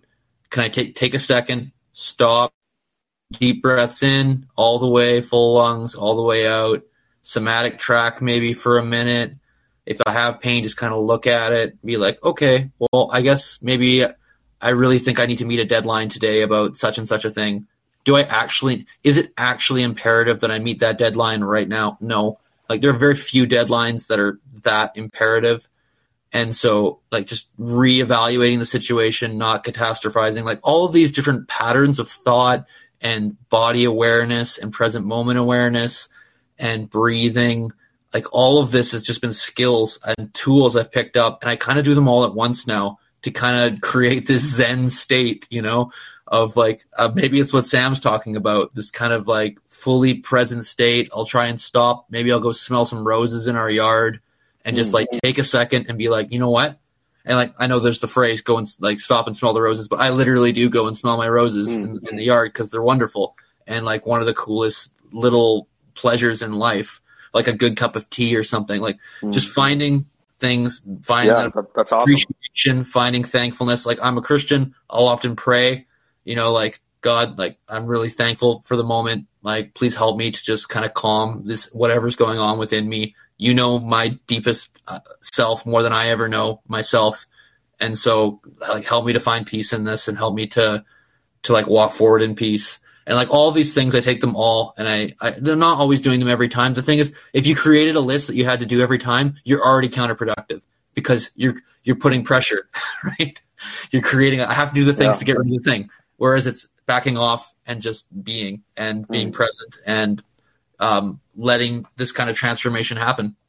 Sam Harris would love that, by the way, what you just said. And he, one of the great things about his meditation app and his teachings is that he presents a fully integrated vision of meditation where the goal is to meditate less, technically, for him. It's to get to a place where the border between real waking life and meditation doesn't exist anymore. And he himself doesn't meditate anymore because that's just his default state is to be in the present moment. What a dream, man. That's what I want. That's the aim. Yeah, a lot of my days, it's like, stop, be in the present moment. Stop, take a look at your kid's face.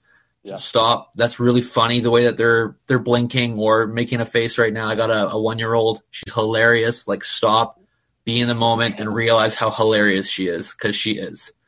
And like, or like my son, he just goes off on these gigantic rants. Just usually you kind of tune them out. Don't tune it out. It's funny. Listen to this kid go.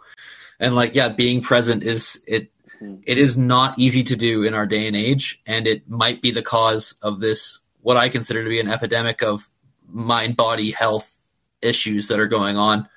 I don't know if I kind of made that clear. I really do think this is a bane in our society because it's not talked about in the typical Western system. I just try everyone I see, like, that's how we've hooked up. If they want to hear about it, I'll talk about it, because how many issues are going unsolved because we don't talk about the mind-body connection and health, and how many people in chronic pain are sitting there like I was, ready to jump off a bridge and being, basically, I got close, man. It was so bad. And it's like, how many people are like that and they're suffering when the system isn't helping them? We need to change. We need an overhaul. And that's the problem with this, is that it would destroy the current healthcare system if we did things this way. And I'm not saying don't fix people with broken knees and people who have like heart attacks, none of that stuff. I'm not saying any of that. I'm just saying, for these things that aren't acute like that, these chronic things that are going on, and if there is a mind-body connection, like, how many meds would stop being prescribed? Like, I used to take like bucketfuls of opiates just to deal with my pain. I take nothing. Oh, wow. No problem. That's crazy. Like, I'm good. But it was the pain was so bad I had to. And it's like, how much money is not going to a pharmaceutical company now because of what I've done? And how many other people wouldn't have to take medication?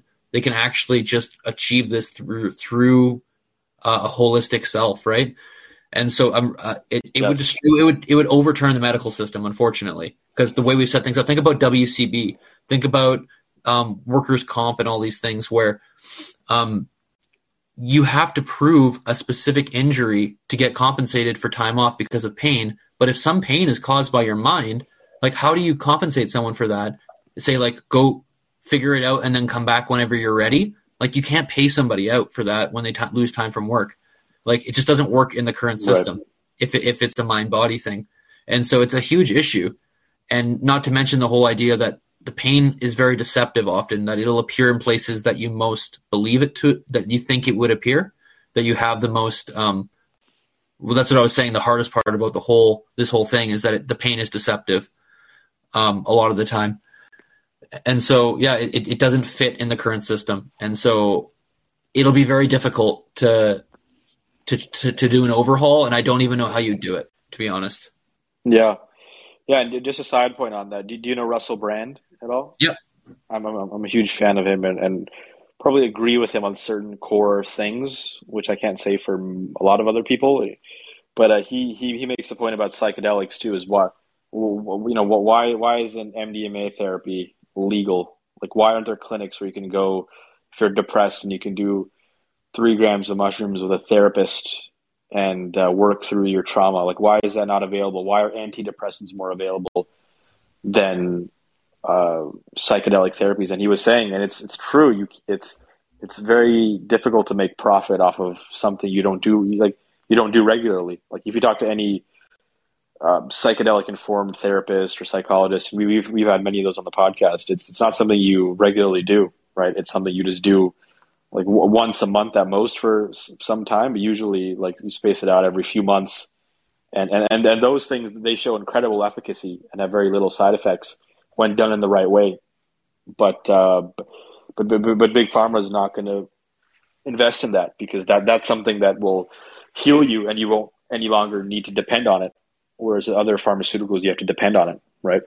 Yeah, I mean, the opioid thing, it doesn't make sense. It's like they gave me enough opioids to knock out a horse, but the thing is, like, that's okay, but it's not okay to do other things. Like, I'm not necessarily saying I have a specific position on this. It's something I'm thinking about, but It's just strange that as a society we accept, like, maybe with caution, opioids, but that's essentially a weak form of like heroin, but we don't accept other things that could potentially help people. Yeah, I don't know. Like psychedelics. Like psychedelics. Yeah, I don't have a position on it yet because I don't know. It's tough, but I at least think it's a little bit hypocritical in which substances are deemed right and wrong when opioids are very, very harmful in the long term, at least in my experience as well. And we don't have time to get into that, but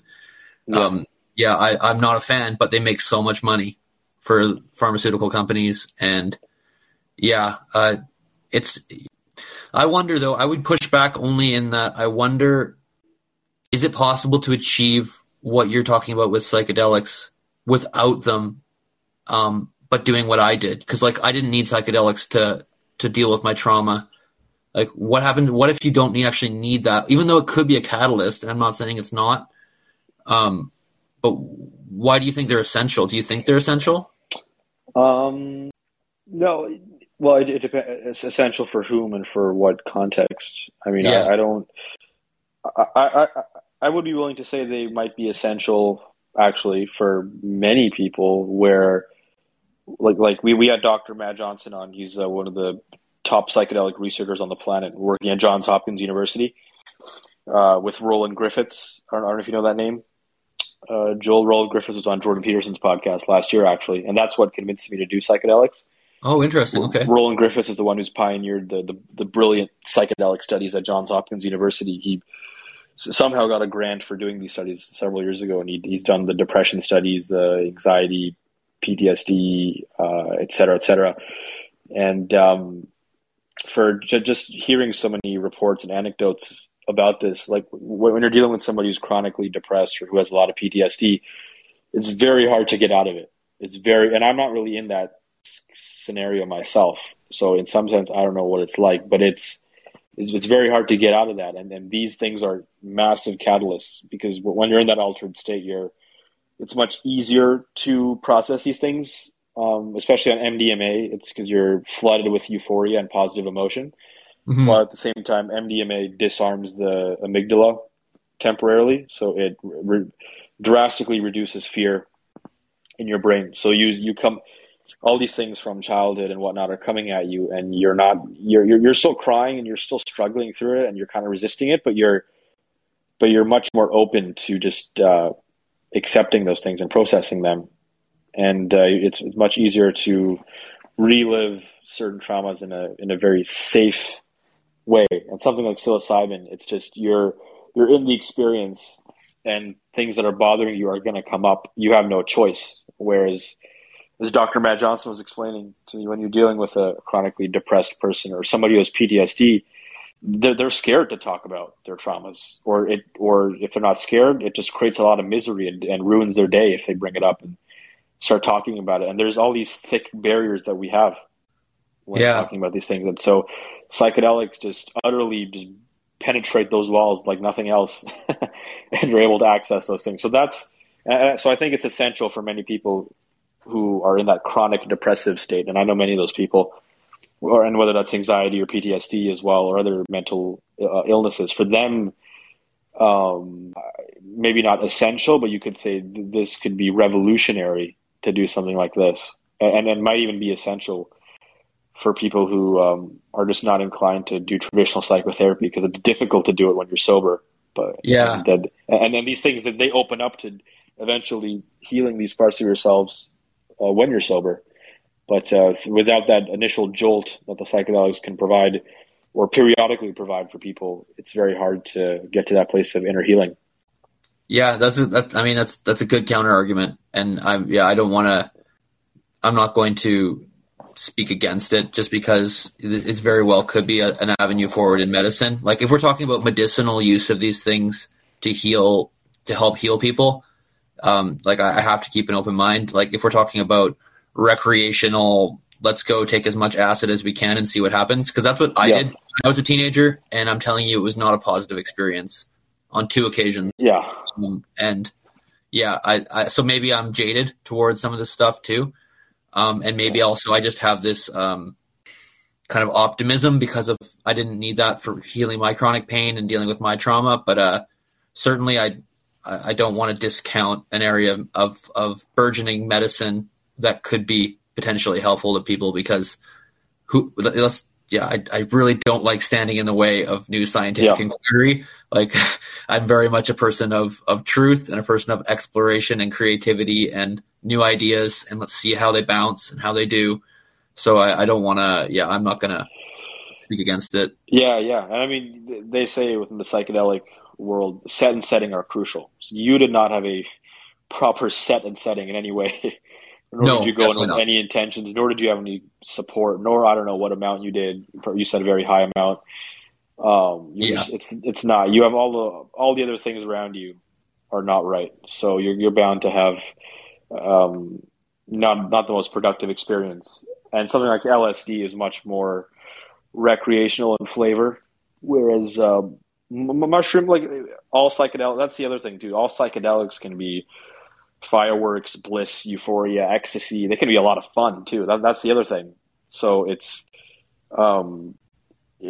hard to distinguish between medicinal and recreational and spiritual. That's the big issue with psychedelics, I think. That's what gives a lot of people pause. Is like what's medicinal? Like my friend, he's dealing with some anxiety. He's really stressed out these days. He's a Christian, by the way, and I won't say his name, whatever. But he's just dealing with some issues, and he doesn't have any mental illness or any chronic issues, but life is just not treating him well, and he is interested in doing 2 or 3 grams of mushrooms with a therapist, or I might even be playing the role of therapist because he can't afford it. But it's hard to have a deeply like mystical or even traumatic experience on mushrooms when it's 2 or 3 grams. But like, how is that not medicinal? But mine was medicinal, the ones that I did. Like it's the line between the two. It's difficult to distinguish. But now we're adding in the caveat of legality. Yeah.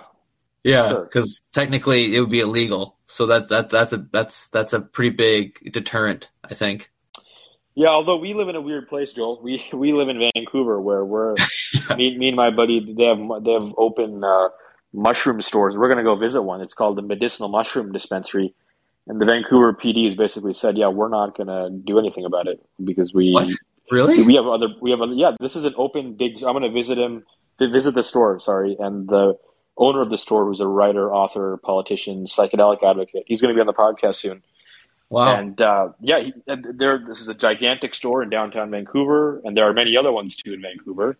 Lucky me, living in BC. This is happening here, out of all places. It's similar to Portland, Oregon. Although I think I'm just lucky to be born here in this specific city where this is going on. But at the medicinal mushroom dispensary, they're openly selling all strands of mushrooms. They're selling DMT. They're selling Wow. I didn't know. peyote and all sorts. Yeah. Anyway, we're going on a bit of a tangent here on psychedelics. Yeah. I do want to hit on a couple other things. I do have to go by 8, by the way. Okay. Got 15 minutes. A couple other things that I want to go over. The first one is just like when you're experiencing chronic pain, like trying to identify the cause of it. That seems to be tricky for me to do. I'm in a current wave of chronic chest pain. It was gone for about a few weeks, or at least it was 60% of it was gone, or 70% of it was gone, enough to get me going and doing all the things I want to do in life.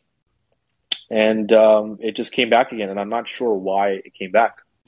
And oftentimes I'm in this state where I'm not able to properly identify what the cause is, and I'm wondering if, like to some extent, I guess maybe there might be a need for more awareness potentially, maybe more like I've just started journaling now, maybe more keeping track of what's going on in my life, what could be triggering this. Like that could be one thing that I could do. But and I might be wrong about this, but sometimes it just feels like it's just kind of out of my control, and I it's not just one thing or one set of things that cause the pain. It's just something's just happening and it's just causing pain suddenly, and I'm not sure what the cause is. Yeah, causation is tricky. I kind of gave up on that after a while. Nowadays I'll include it a little bit more because I can kind of trace it. I could go, I'm putting a lot of pressure on myself right now if something starts to flare up or whatever. But when I was kind of in the throes of consistent chronic pain, you kind of have to give up on causation. And part of the problem with causation is it's again giving a foothold to the importance of the pain. It's like, oh, it must be this thing. I got to fix it. And it's the fix mentality again. Like, I got to fix. So what's the thing? Well, let me find the thing. I got to uncover. And here's the specific thing. And from what I understand of like, yes. Sono, I'm just going to pause you for 1 second about it. I just had a thought about like, that's the other thing that really pisses me off about this is like the uncertainty. Yeah. There's like almost in a weird way with this chest pain. Like I almost want, like, this sounds so bad, and I don't really mean this in some ways, but like I want a doctor to be like, hey, Rav, you have myocarditis, you have heart inflammation, take these medications, do these, get a surgery, and you'll be good. I'll be like, okay, You know what? Now I know that something's wrong with me. This process I'm in right now, where it's like, yeah, I have digestive issues and chest pain and palpitations and so many different things going on, and I don't know what exactly the cause is. That really frustrates me because I'm also like, I'm big into feelings and emotions, and that's just interesting to me. That this spirituality is very interesting to me, and I devote a lot of time to it. But I think I'm naturally a very mathematical thinker. I was always very good at math and always finding X, trying to solve for X. You can't really do this with chronic pain. You can't really solve for X. It's hard to find the exact cause, and that really pisses me off, not knowing where I'm at. Like, I want a diagnosis. If you have this, Rav, okay, take this medicine, you'll be better. But nope, that's not how it works. I know, right? And that's the thing about people who probably get chronic pain are like us, in that I wanted the same thing. And it's, you almost have to put the foolish ambition to rest there and let that part of you die, and just kind of accept it for what it is. And you might not actually, there might not actually be a causal link. It might be just an overtime thing, right? And again, it's the fixation on give me X. Where is X? I will figure out X. That's still just feeding it, right? And so it's you're just looping around, and it's just a circular kind of event at that point. And so you said you went beyond causation. I stopped, saying I'm not going to look for a specific cause. I'm working on my mental health. I am becoming a healthier person who likes himself, loves himself, who is positive towards himself and others, who is proud of himself, who has dealt with his past in healthy ways, is aware of how his past has affected him, and who is voraciously seeking the present moment all day long. I want the present moment. The present moment is a drug, man. I want to be here and I want to experience it, and I don't want to be distracted. I want to be just here. And that's how I try and live my life. And I don't achieve it necessarily all the time, but I'm always just kind of going back to the present moment. And so maybe there was a causal link somewhere, but it got lost in this other pursuit of my own health, and realizing that you have to believe in yourself. That's part of the thing here. You got to believe you can actually do this and get rid of the pain. Otherwise, it probably won't. I think it's actually Schubiner in his book. He said, "Is it like 60%?" He asked people the question. I don't remember the exact percentage, but the people who got better were people who believed they could do it. If you don't actually believe you can do it, oftentimes they won't get better. And I think that relates probably to the idea of believing in yourself, right? Yeah. No, it's hard to get on board with all this stuff, but there's a very deep part of me that feels like I will 100% get over this, 100%. And my friend Alice, who's on the podcast the other day for other reasons, she was talking about leaving Christianity because she thought, I mean, in her experience, which is very hardcore fundamentalist Christianity, she felt like she was robbed of self-love in many ways, and she was detailing her story. That's an interesting conversation we had, and Joe was there as well, by the way. You would have been also good to have in that conversation, but I think we weren't connected at that point. But anyway, Alice is a good friend of mine, and I sent her a voice recording the other day. It was a 4-minute voice recording where I just said to her, like, "Hey, Alice, I'm in a lot of pain right now." Just kind of a message to myself, but just sending it to a safe friend. Yeah. Like, I'm in a lot of pain right now, and life just feels horrible, and I feel like this demon is trapped in my body, and I feel like I'm in a cage. I'm in a prison of pain constantly. But I genuinely have a vision for myself in the future of, I see myself working out at the gym and bench pressing and playing soccer and basketball and jumping and running and swimming. I love swimming. And kicking a soccer ball, doing competitive sports. Like that was my big release, right? Of like throughout high school and middle school, it was like, I'm doing all this nerdy intellectual work and essay writing, but going to soccer practice and playing basketball, that was my only outlet to truly like immerse myself in the present moment. Because there's costs, right? And I don't know if you played competitive sports growing up, but if you're not in the present moment, there's a cost to that, right? Yep. You have to be aware. You have to see where the ball's at. You got to be very careful with what's happening. It's a huge thing. So that being taken away from me just caused so much depression and anxiety, like I said. And that was kind of early on. Just one of the things that I felt that was just kind of the baby steps I was taking was just crying about that because of my knee injury in grade 10 that never went away. I wasn't able to live my dreams, which is play soccer and basketball. And I actually wanted to become a professional soccer player. Yeah. That was my big dream, and that was just totally taken away from me. And I just cried and cried and cried with my counselor. This part of me was just taken away. My love for soccer and for sports, it was taken away from me. So just feeling that felt really good in some ways, that those emotions that I never felt. Yeah, but, for sure. I was a big weightlifter. Like I like lifting weights, and like lifting heavy weights, and once my back went, I couldn't do it anymore. I had to grieve it in a similar way. Yeah, it takes away something from you. My question is, why don't you just go do it now if it's mind body, man? No, it's because I've done that before. I've done the fuck it, I'll just go into it, and I injured myself really, really bad. My knee, where I'm not able to play. Like I've tried that many times, and that's what I did early on too. When I first got the injury, I didn't listen to the doctor and the physio. I just kept on playing. I was like, "Oh, like fuck this, I want to play."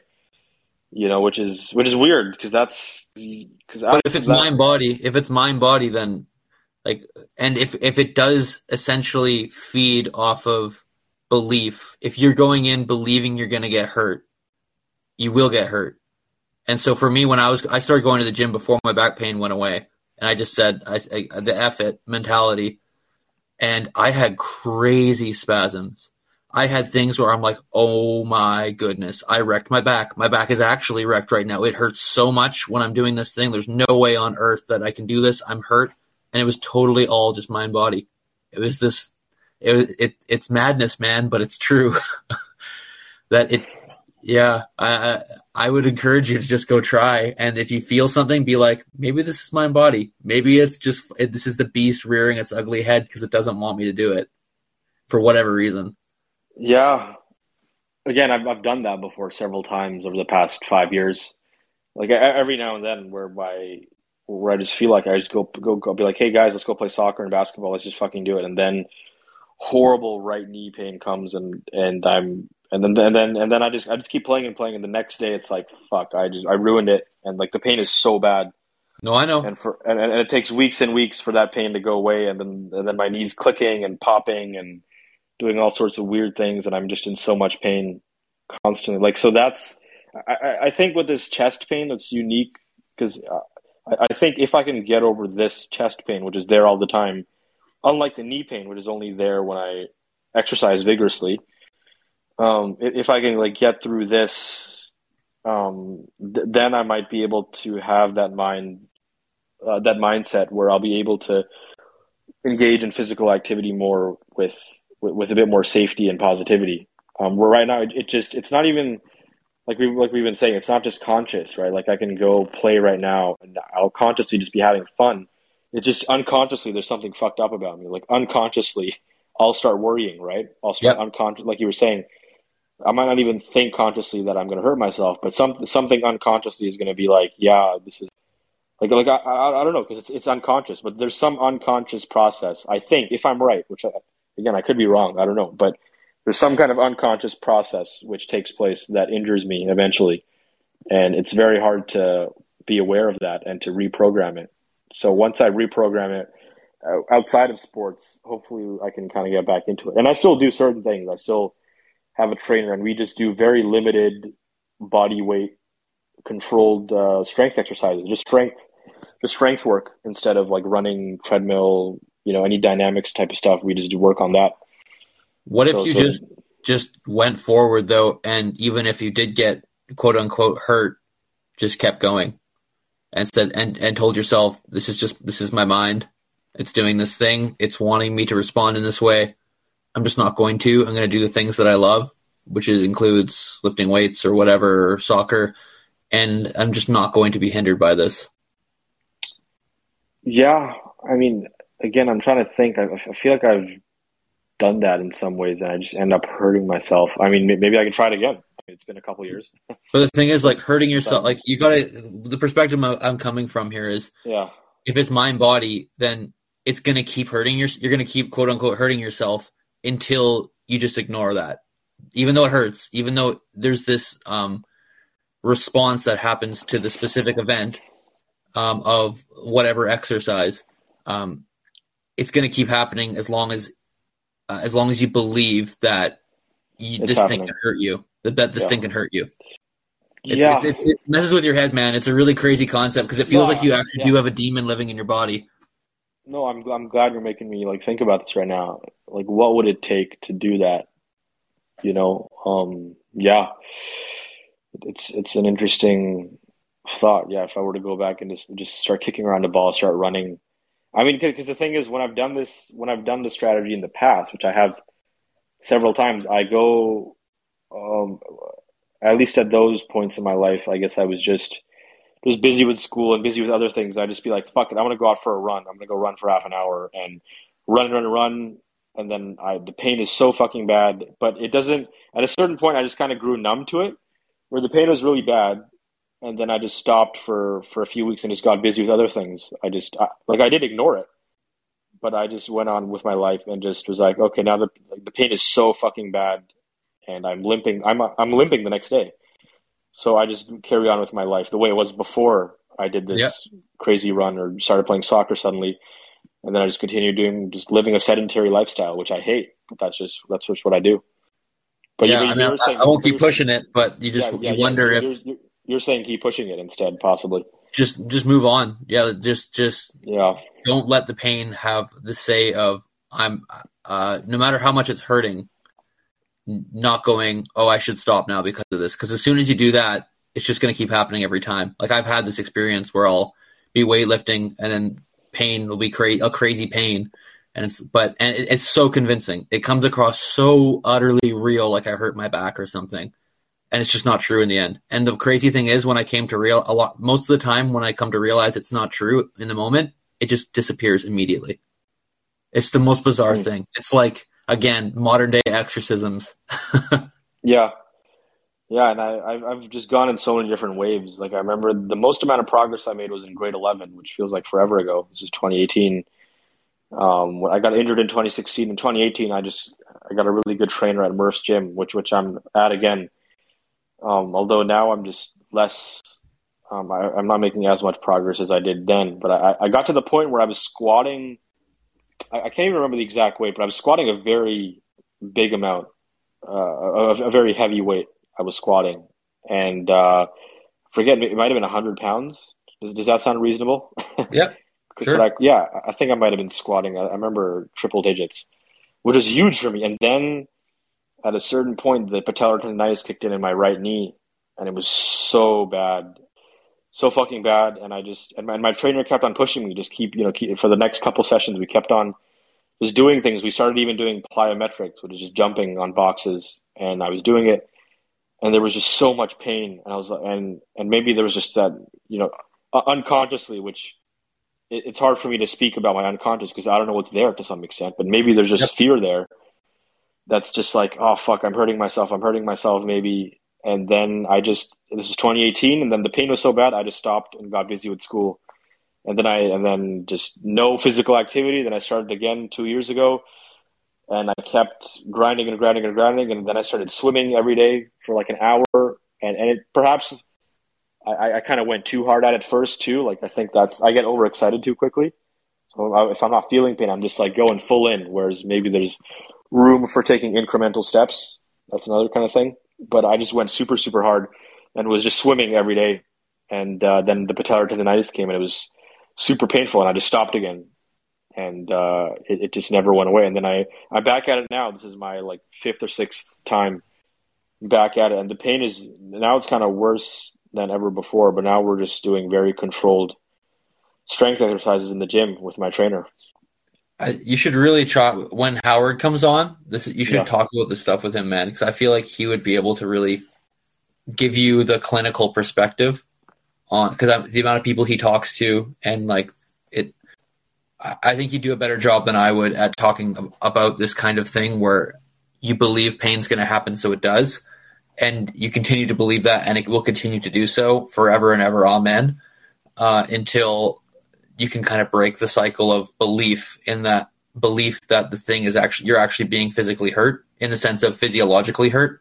Like I'm not saying there's no pain, there's very real pain, but that there's no physiological damage. It's a crazy loop, and I don't know how to describe it better. But this is something you should talk to Howard about. Sure.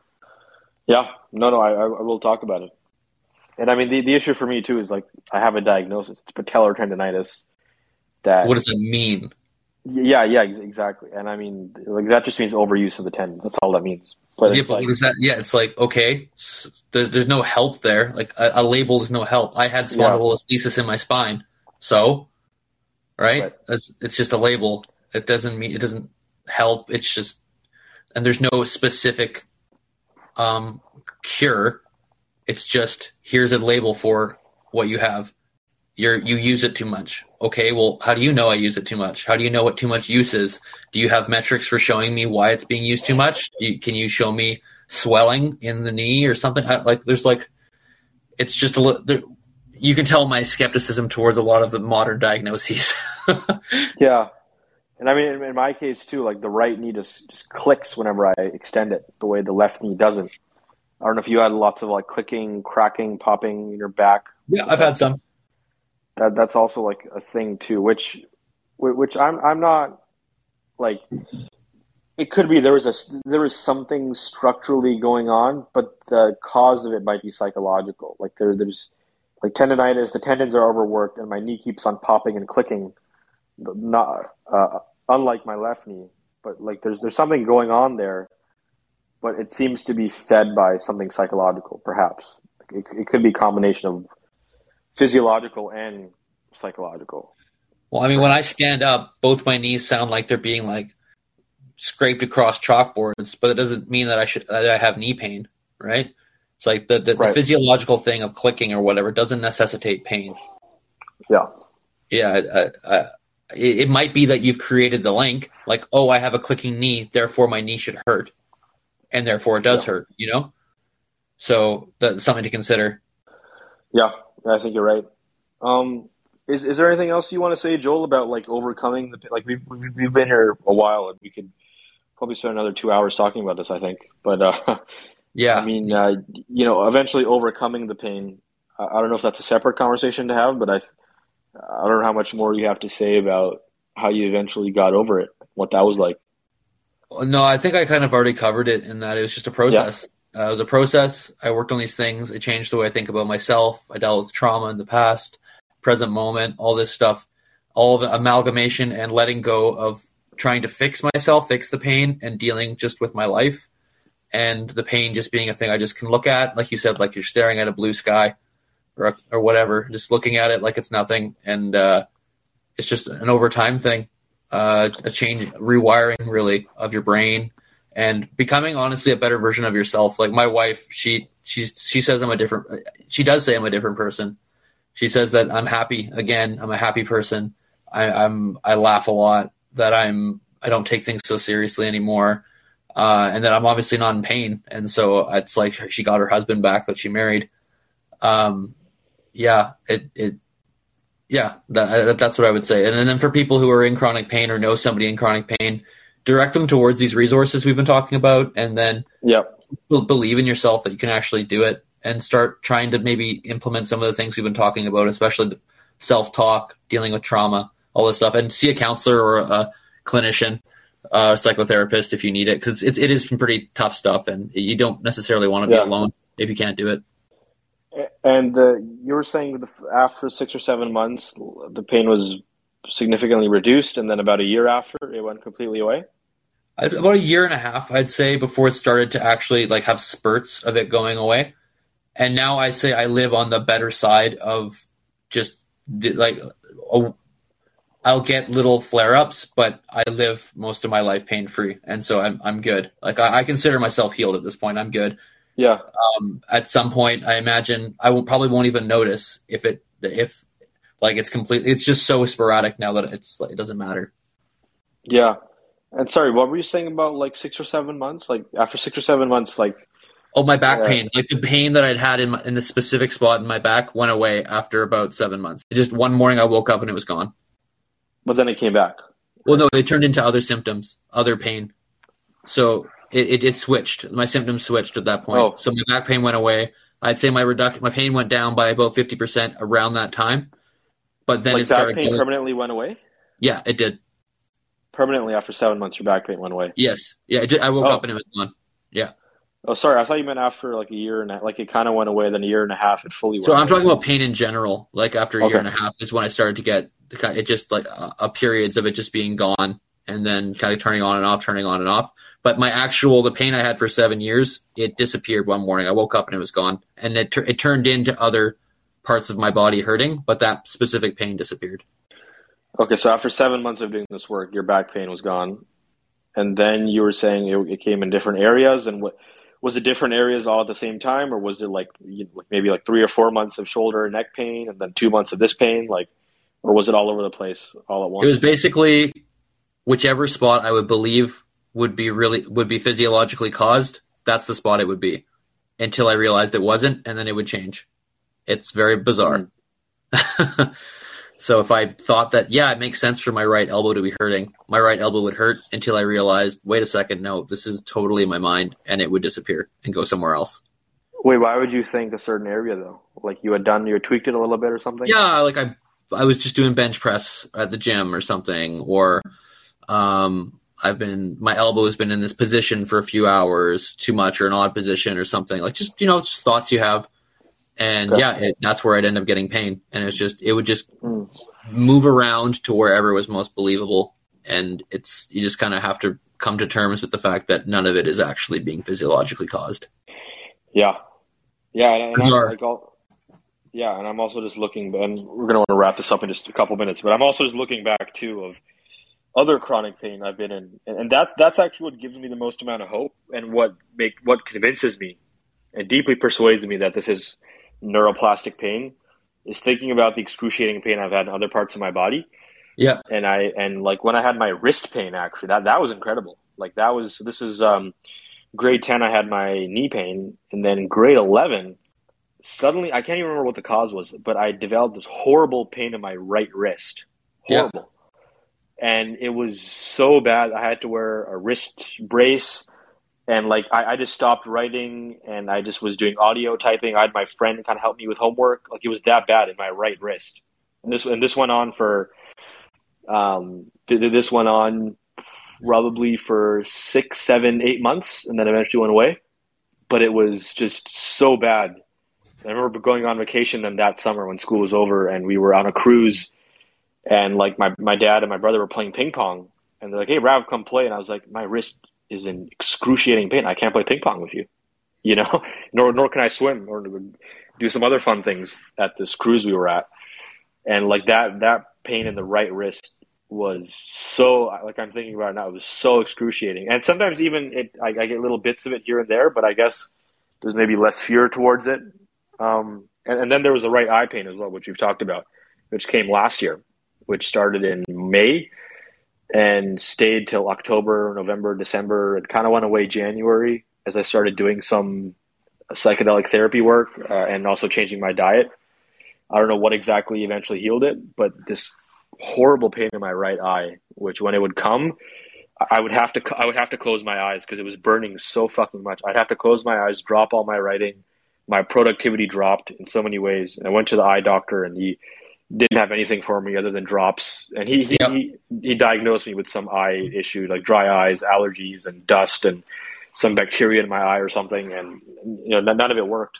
This horrible, excruciating pain in my right eye that just never went. And when it came, it would go to my head too. If I kept my eyes open for too long during the pain, I remember sitting with Joe one time. I was at Joe's place, and this right eye pain came, and I didn't say anything, but it was so bad that then it went into my head, as it often did, and then my head would just flare up and get super hot, and this migraine Yep. became excruciating. Like it would force me to close my eyes, and I had no idea what was going on. And is that more evidence that it's probably the chest and Man, the knee are also? the chest, the wrist, the knee, the eye, the head, the fact that you just told me the pain moved from your eye to your head, that is such typical neuroplastic pain, a symptom of neuroplastic pain, the pain shifting, because physiologically that doesn't make sense. Like if it was your eye would be the local spot of the pain, but if the pain is shifting, there's not like there's a new issue in your brain suddenly. It's like, and same thing with like knee, like I've had pain move, and it's like, it doesn't make sense for all of these different spots in my body to be injured. And like what you're describing to me is just, yeah, you're experiencing the multiple the variegated symptoms of this kind of pain syndrome, which is it just goes to different places and it continues to do so until the root is dealt with. Yeah, though at the same time too, like you've had symptoms, you've had pains move throughout your body, but for me, like the knee pain has been there since grade 10, it's 2016. Yeah. That's been constant whenever I exercise, and the chest pain has progressively gotten worse over the past few years, and right now it's at its worst. But so I don't know what to make of that, but They do say some of the literature says that it gets worse often for people when they start dealing with this stuff. So maybe take that to heart. yeah, Yeah, I that mean it can often get worse as you're dealing with it. Yeah. I think it got worse before I started dealing with it. Okay, Actually, fair enough. it got Fair enough. so bad, and yeah, there's so many complications with it, and I've been looking at polyvagal theory as well. My counselor was telling me about. Familiar with that? No, I'm not. When when your mind is dealing with so much stress and trauma, it pauses or suspends its regulation of key digestive and hormonal regulation processes. It's dealing with so much pain that it can't fully attend to your digestion and do the normal things that's supposed to do. And so you're going to have urinary issues, digestive issues, bloating, gas, that kind of thing. And that's because that's unlike for your case too. Mine has very much also been in the stomach, in the gut, indigestion, bloating, gas. Just a lot of those things as well. Which as Dr. Clark told me, who's a specialist actually initially in gastroenterology, which is just the gastric issues, and then eventually he went to chronic pain. But he was saying that stress and trauma are often causes of chronic digestive issues. Yep. Given that what we know about the connection between the gut and the brain, which scientists are doing new research on. So like me experiencing these horrible digestion issues at 21, like not a 61-year-old man who's been eating like shit forever. And for what it's worth, like we're not, in my house growing up, we didn't eat bad food. My mom cooks fairly healthy food. So it's not anything that I've done wrong. It just seems to be that I was in a lot of stress and that created a lot of digestive issues for me. And that sort of links up with some of the chest pain, heartburning issues after eating certain foods, and then that translating to just chronic chest pain. Yeah. One of the litmus maybe, tests that these guys say, one of the first litmus tests that they ask people is, do you have digestive issues? Because it's one of the hallmarks of people with the mind-body syndrome. Yeah. Yeah. And I'm even open to like perhaps that I have some gastric disturbance, let's say. Like my stomach is really upset, and maybe that creates some heartburning issue because of not digesting something properly. And perhaps maybe my body reads that, or my mind reads that, and it's like, oh fuck, heartburning. Oh fuck, my stomach really hurts. Oh, what's wrong? With like something unconsciously happens, and that fearful interpretation of it perhaps makes it worse, and perhaps traps me in this vicious cycle of pain. Yeah, absolutely. Yeah. Well, Joel, it was good talking to you. This was a lot of fun. Yeah, no, I really enjoyed it. And just feel free to reach out to me publicly or privately whenever, man. I'm happy to talk about this stuff with you. Yeah. It's I'm in the middle of it right now. You're on the other side. So it's been good talking to you because now I have a bit more hope too after hearing your story so closely. It's like I can get through this. Yeah, and honestly, like I was saying, this recording I sent to my friend Alice the other day, which she has a reminder in her calendar to remind me in 6 months from now and a year from now that I sent that recording. And then we can it would be cool to revisit that if I get better. But like in that recording, I was saying that if I get better, like my life would be radically improved. I'm just like imagining myself like every day, doing the exercises I want to, swimming out in the river, in the lake, bench pressing, not being overweight like I am now, like playing competitive soccer and basketball with my friends again. Like it sounds like small things, but that would drastically improve my life. Oh, like, man, I know. I look at that and I'm like, wow, that would be amazing. Like I might even trade certain things in my life now and be like, I'd rather have that right now. And if I were to get that, my life would be totally different. I strongly encourage you to just start living that life now. That's how part of what I did. You just start living the life. I recognize we've already talked about the pain issues.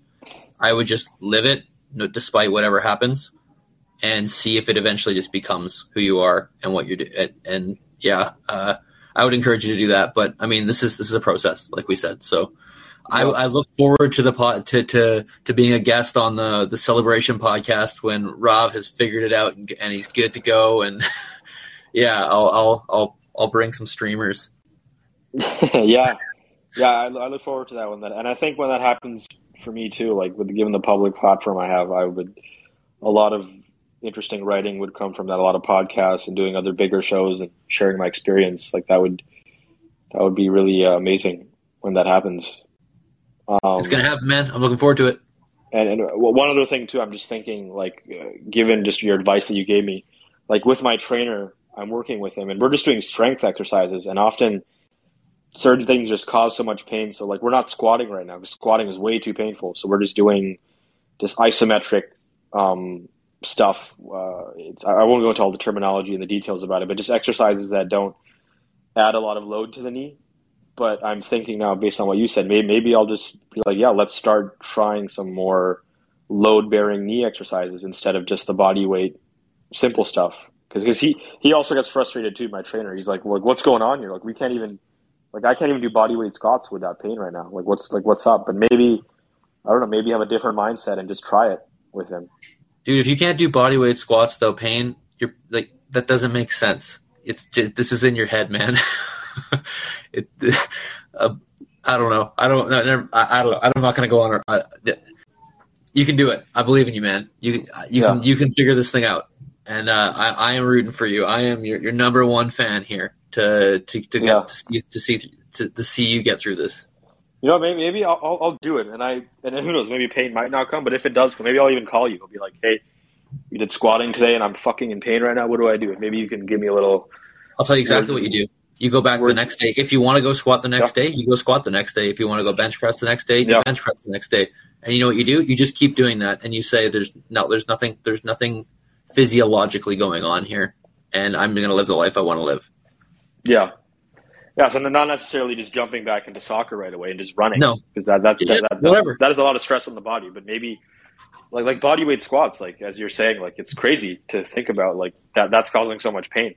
So like that, if I can't do that, then obviously soccer is just a non-starter if I can't squat 30 times without horrible pain. I'm going to tell you a little, here's a secret about me. Yeah. I used to have a pair of shoes that I thought really, every time I wear these shoes, my feet hurt and my calves hurt. And I was convinced the shoes caused my feet and my calf pain. And every time I put the shoes on, my calves would start hurting and my feet would start hurting. And I'm sure you can see where this is going. It was just it was fabrication of my mind, man. It was an association. And then eventually I said, I'm wearing these shoes every single day and I'm walking in them and it's not actually a problem. And it never happened again after that. I wonder why you had that association though. Why? I don't know, man. That's weird. Yeah. Interesting. Well, yeah. Well, thanks for the advice. I have some steps I can take now. I'm going to try squatting next week. I'll try. Yeah, you are. And even like just thinking about that, like that, it seems like such a big step. Feels like doing some heroic work in some ways, you know, like that's. It is. You're the hero here, man. You're the hero in your journey. That's what Schubiner says. Schubiner says that there's no doctor who's your hero. You're the hero in the journey. Yeah. Yeah, for sure. All right, man. It was good talking to you. Yeah, no, it was good. It was good chatting. We'll chat again sometime. This was good. Yeah. Have a good night. All right, you too. Cheers.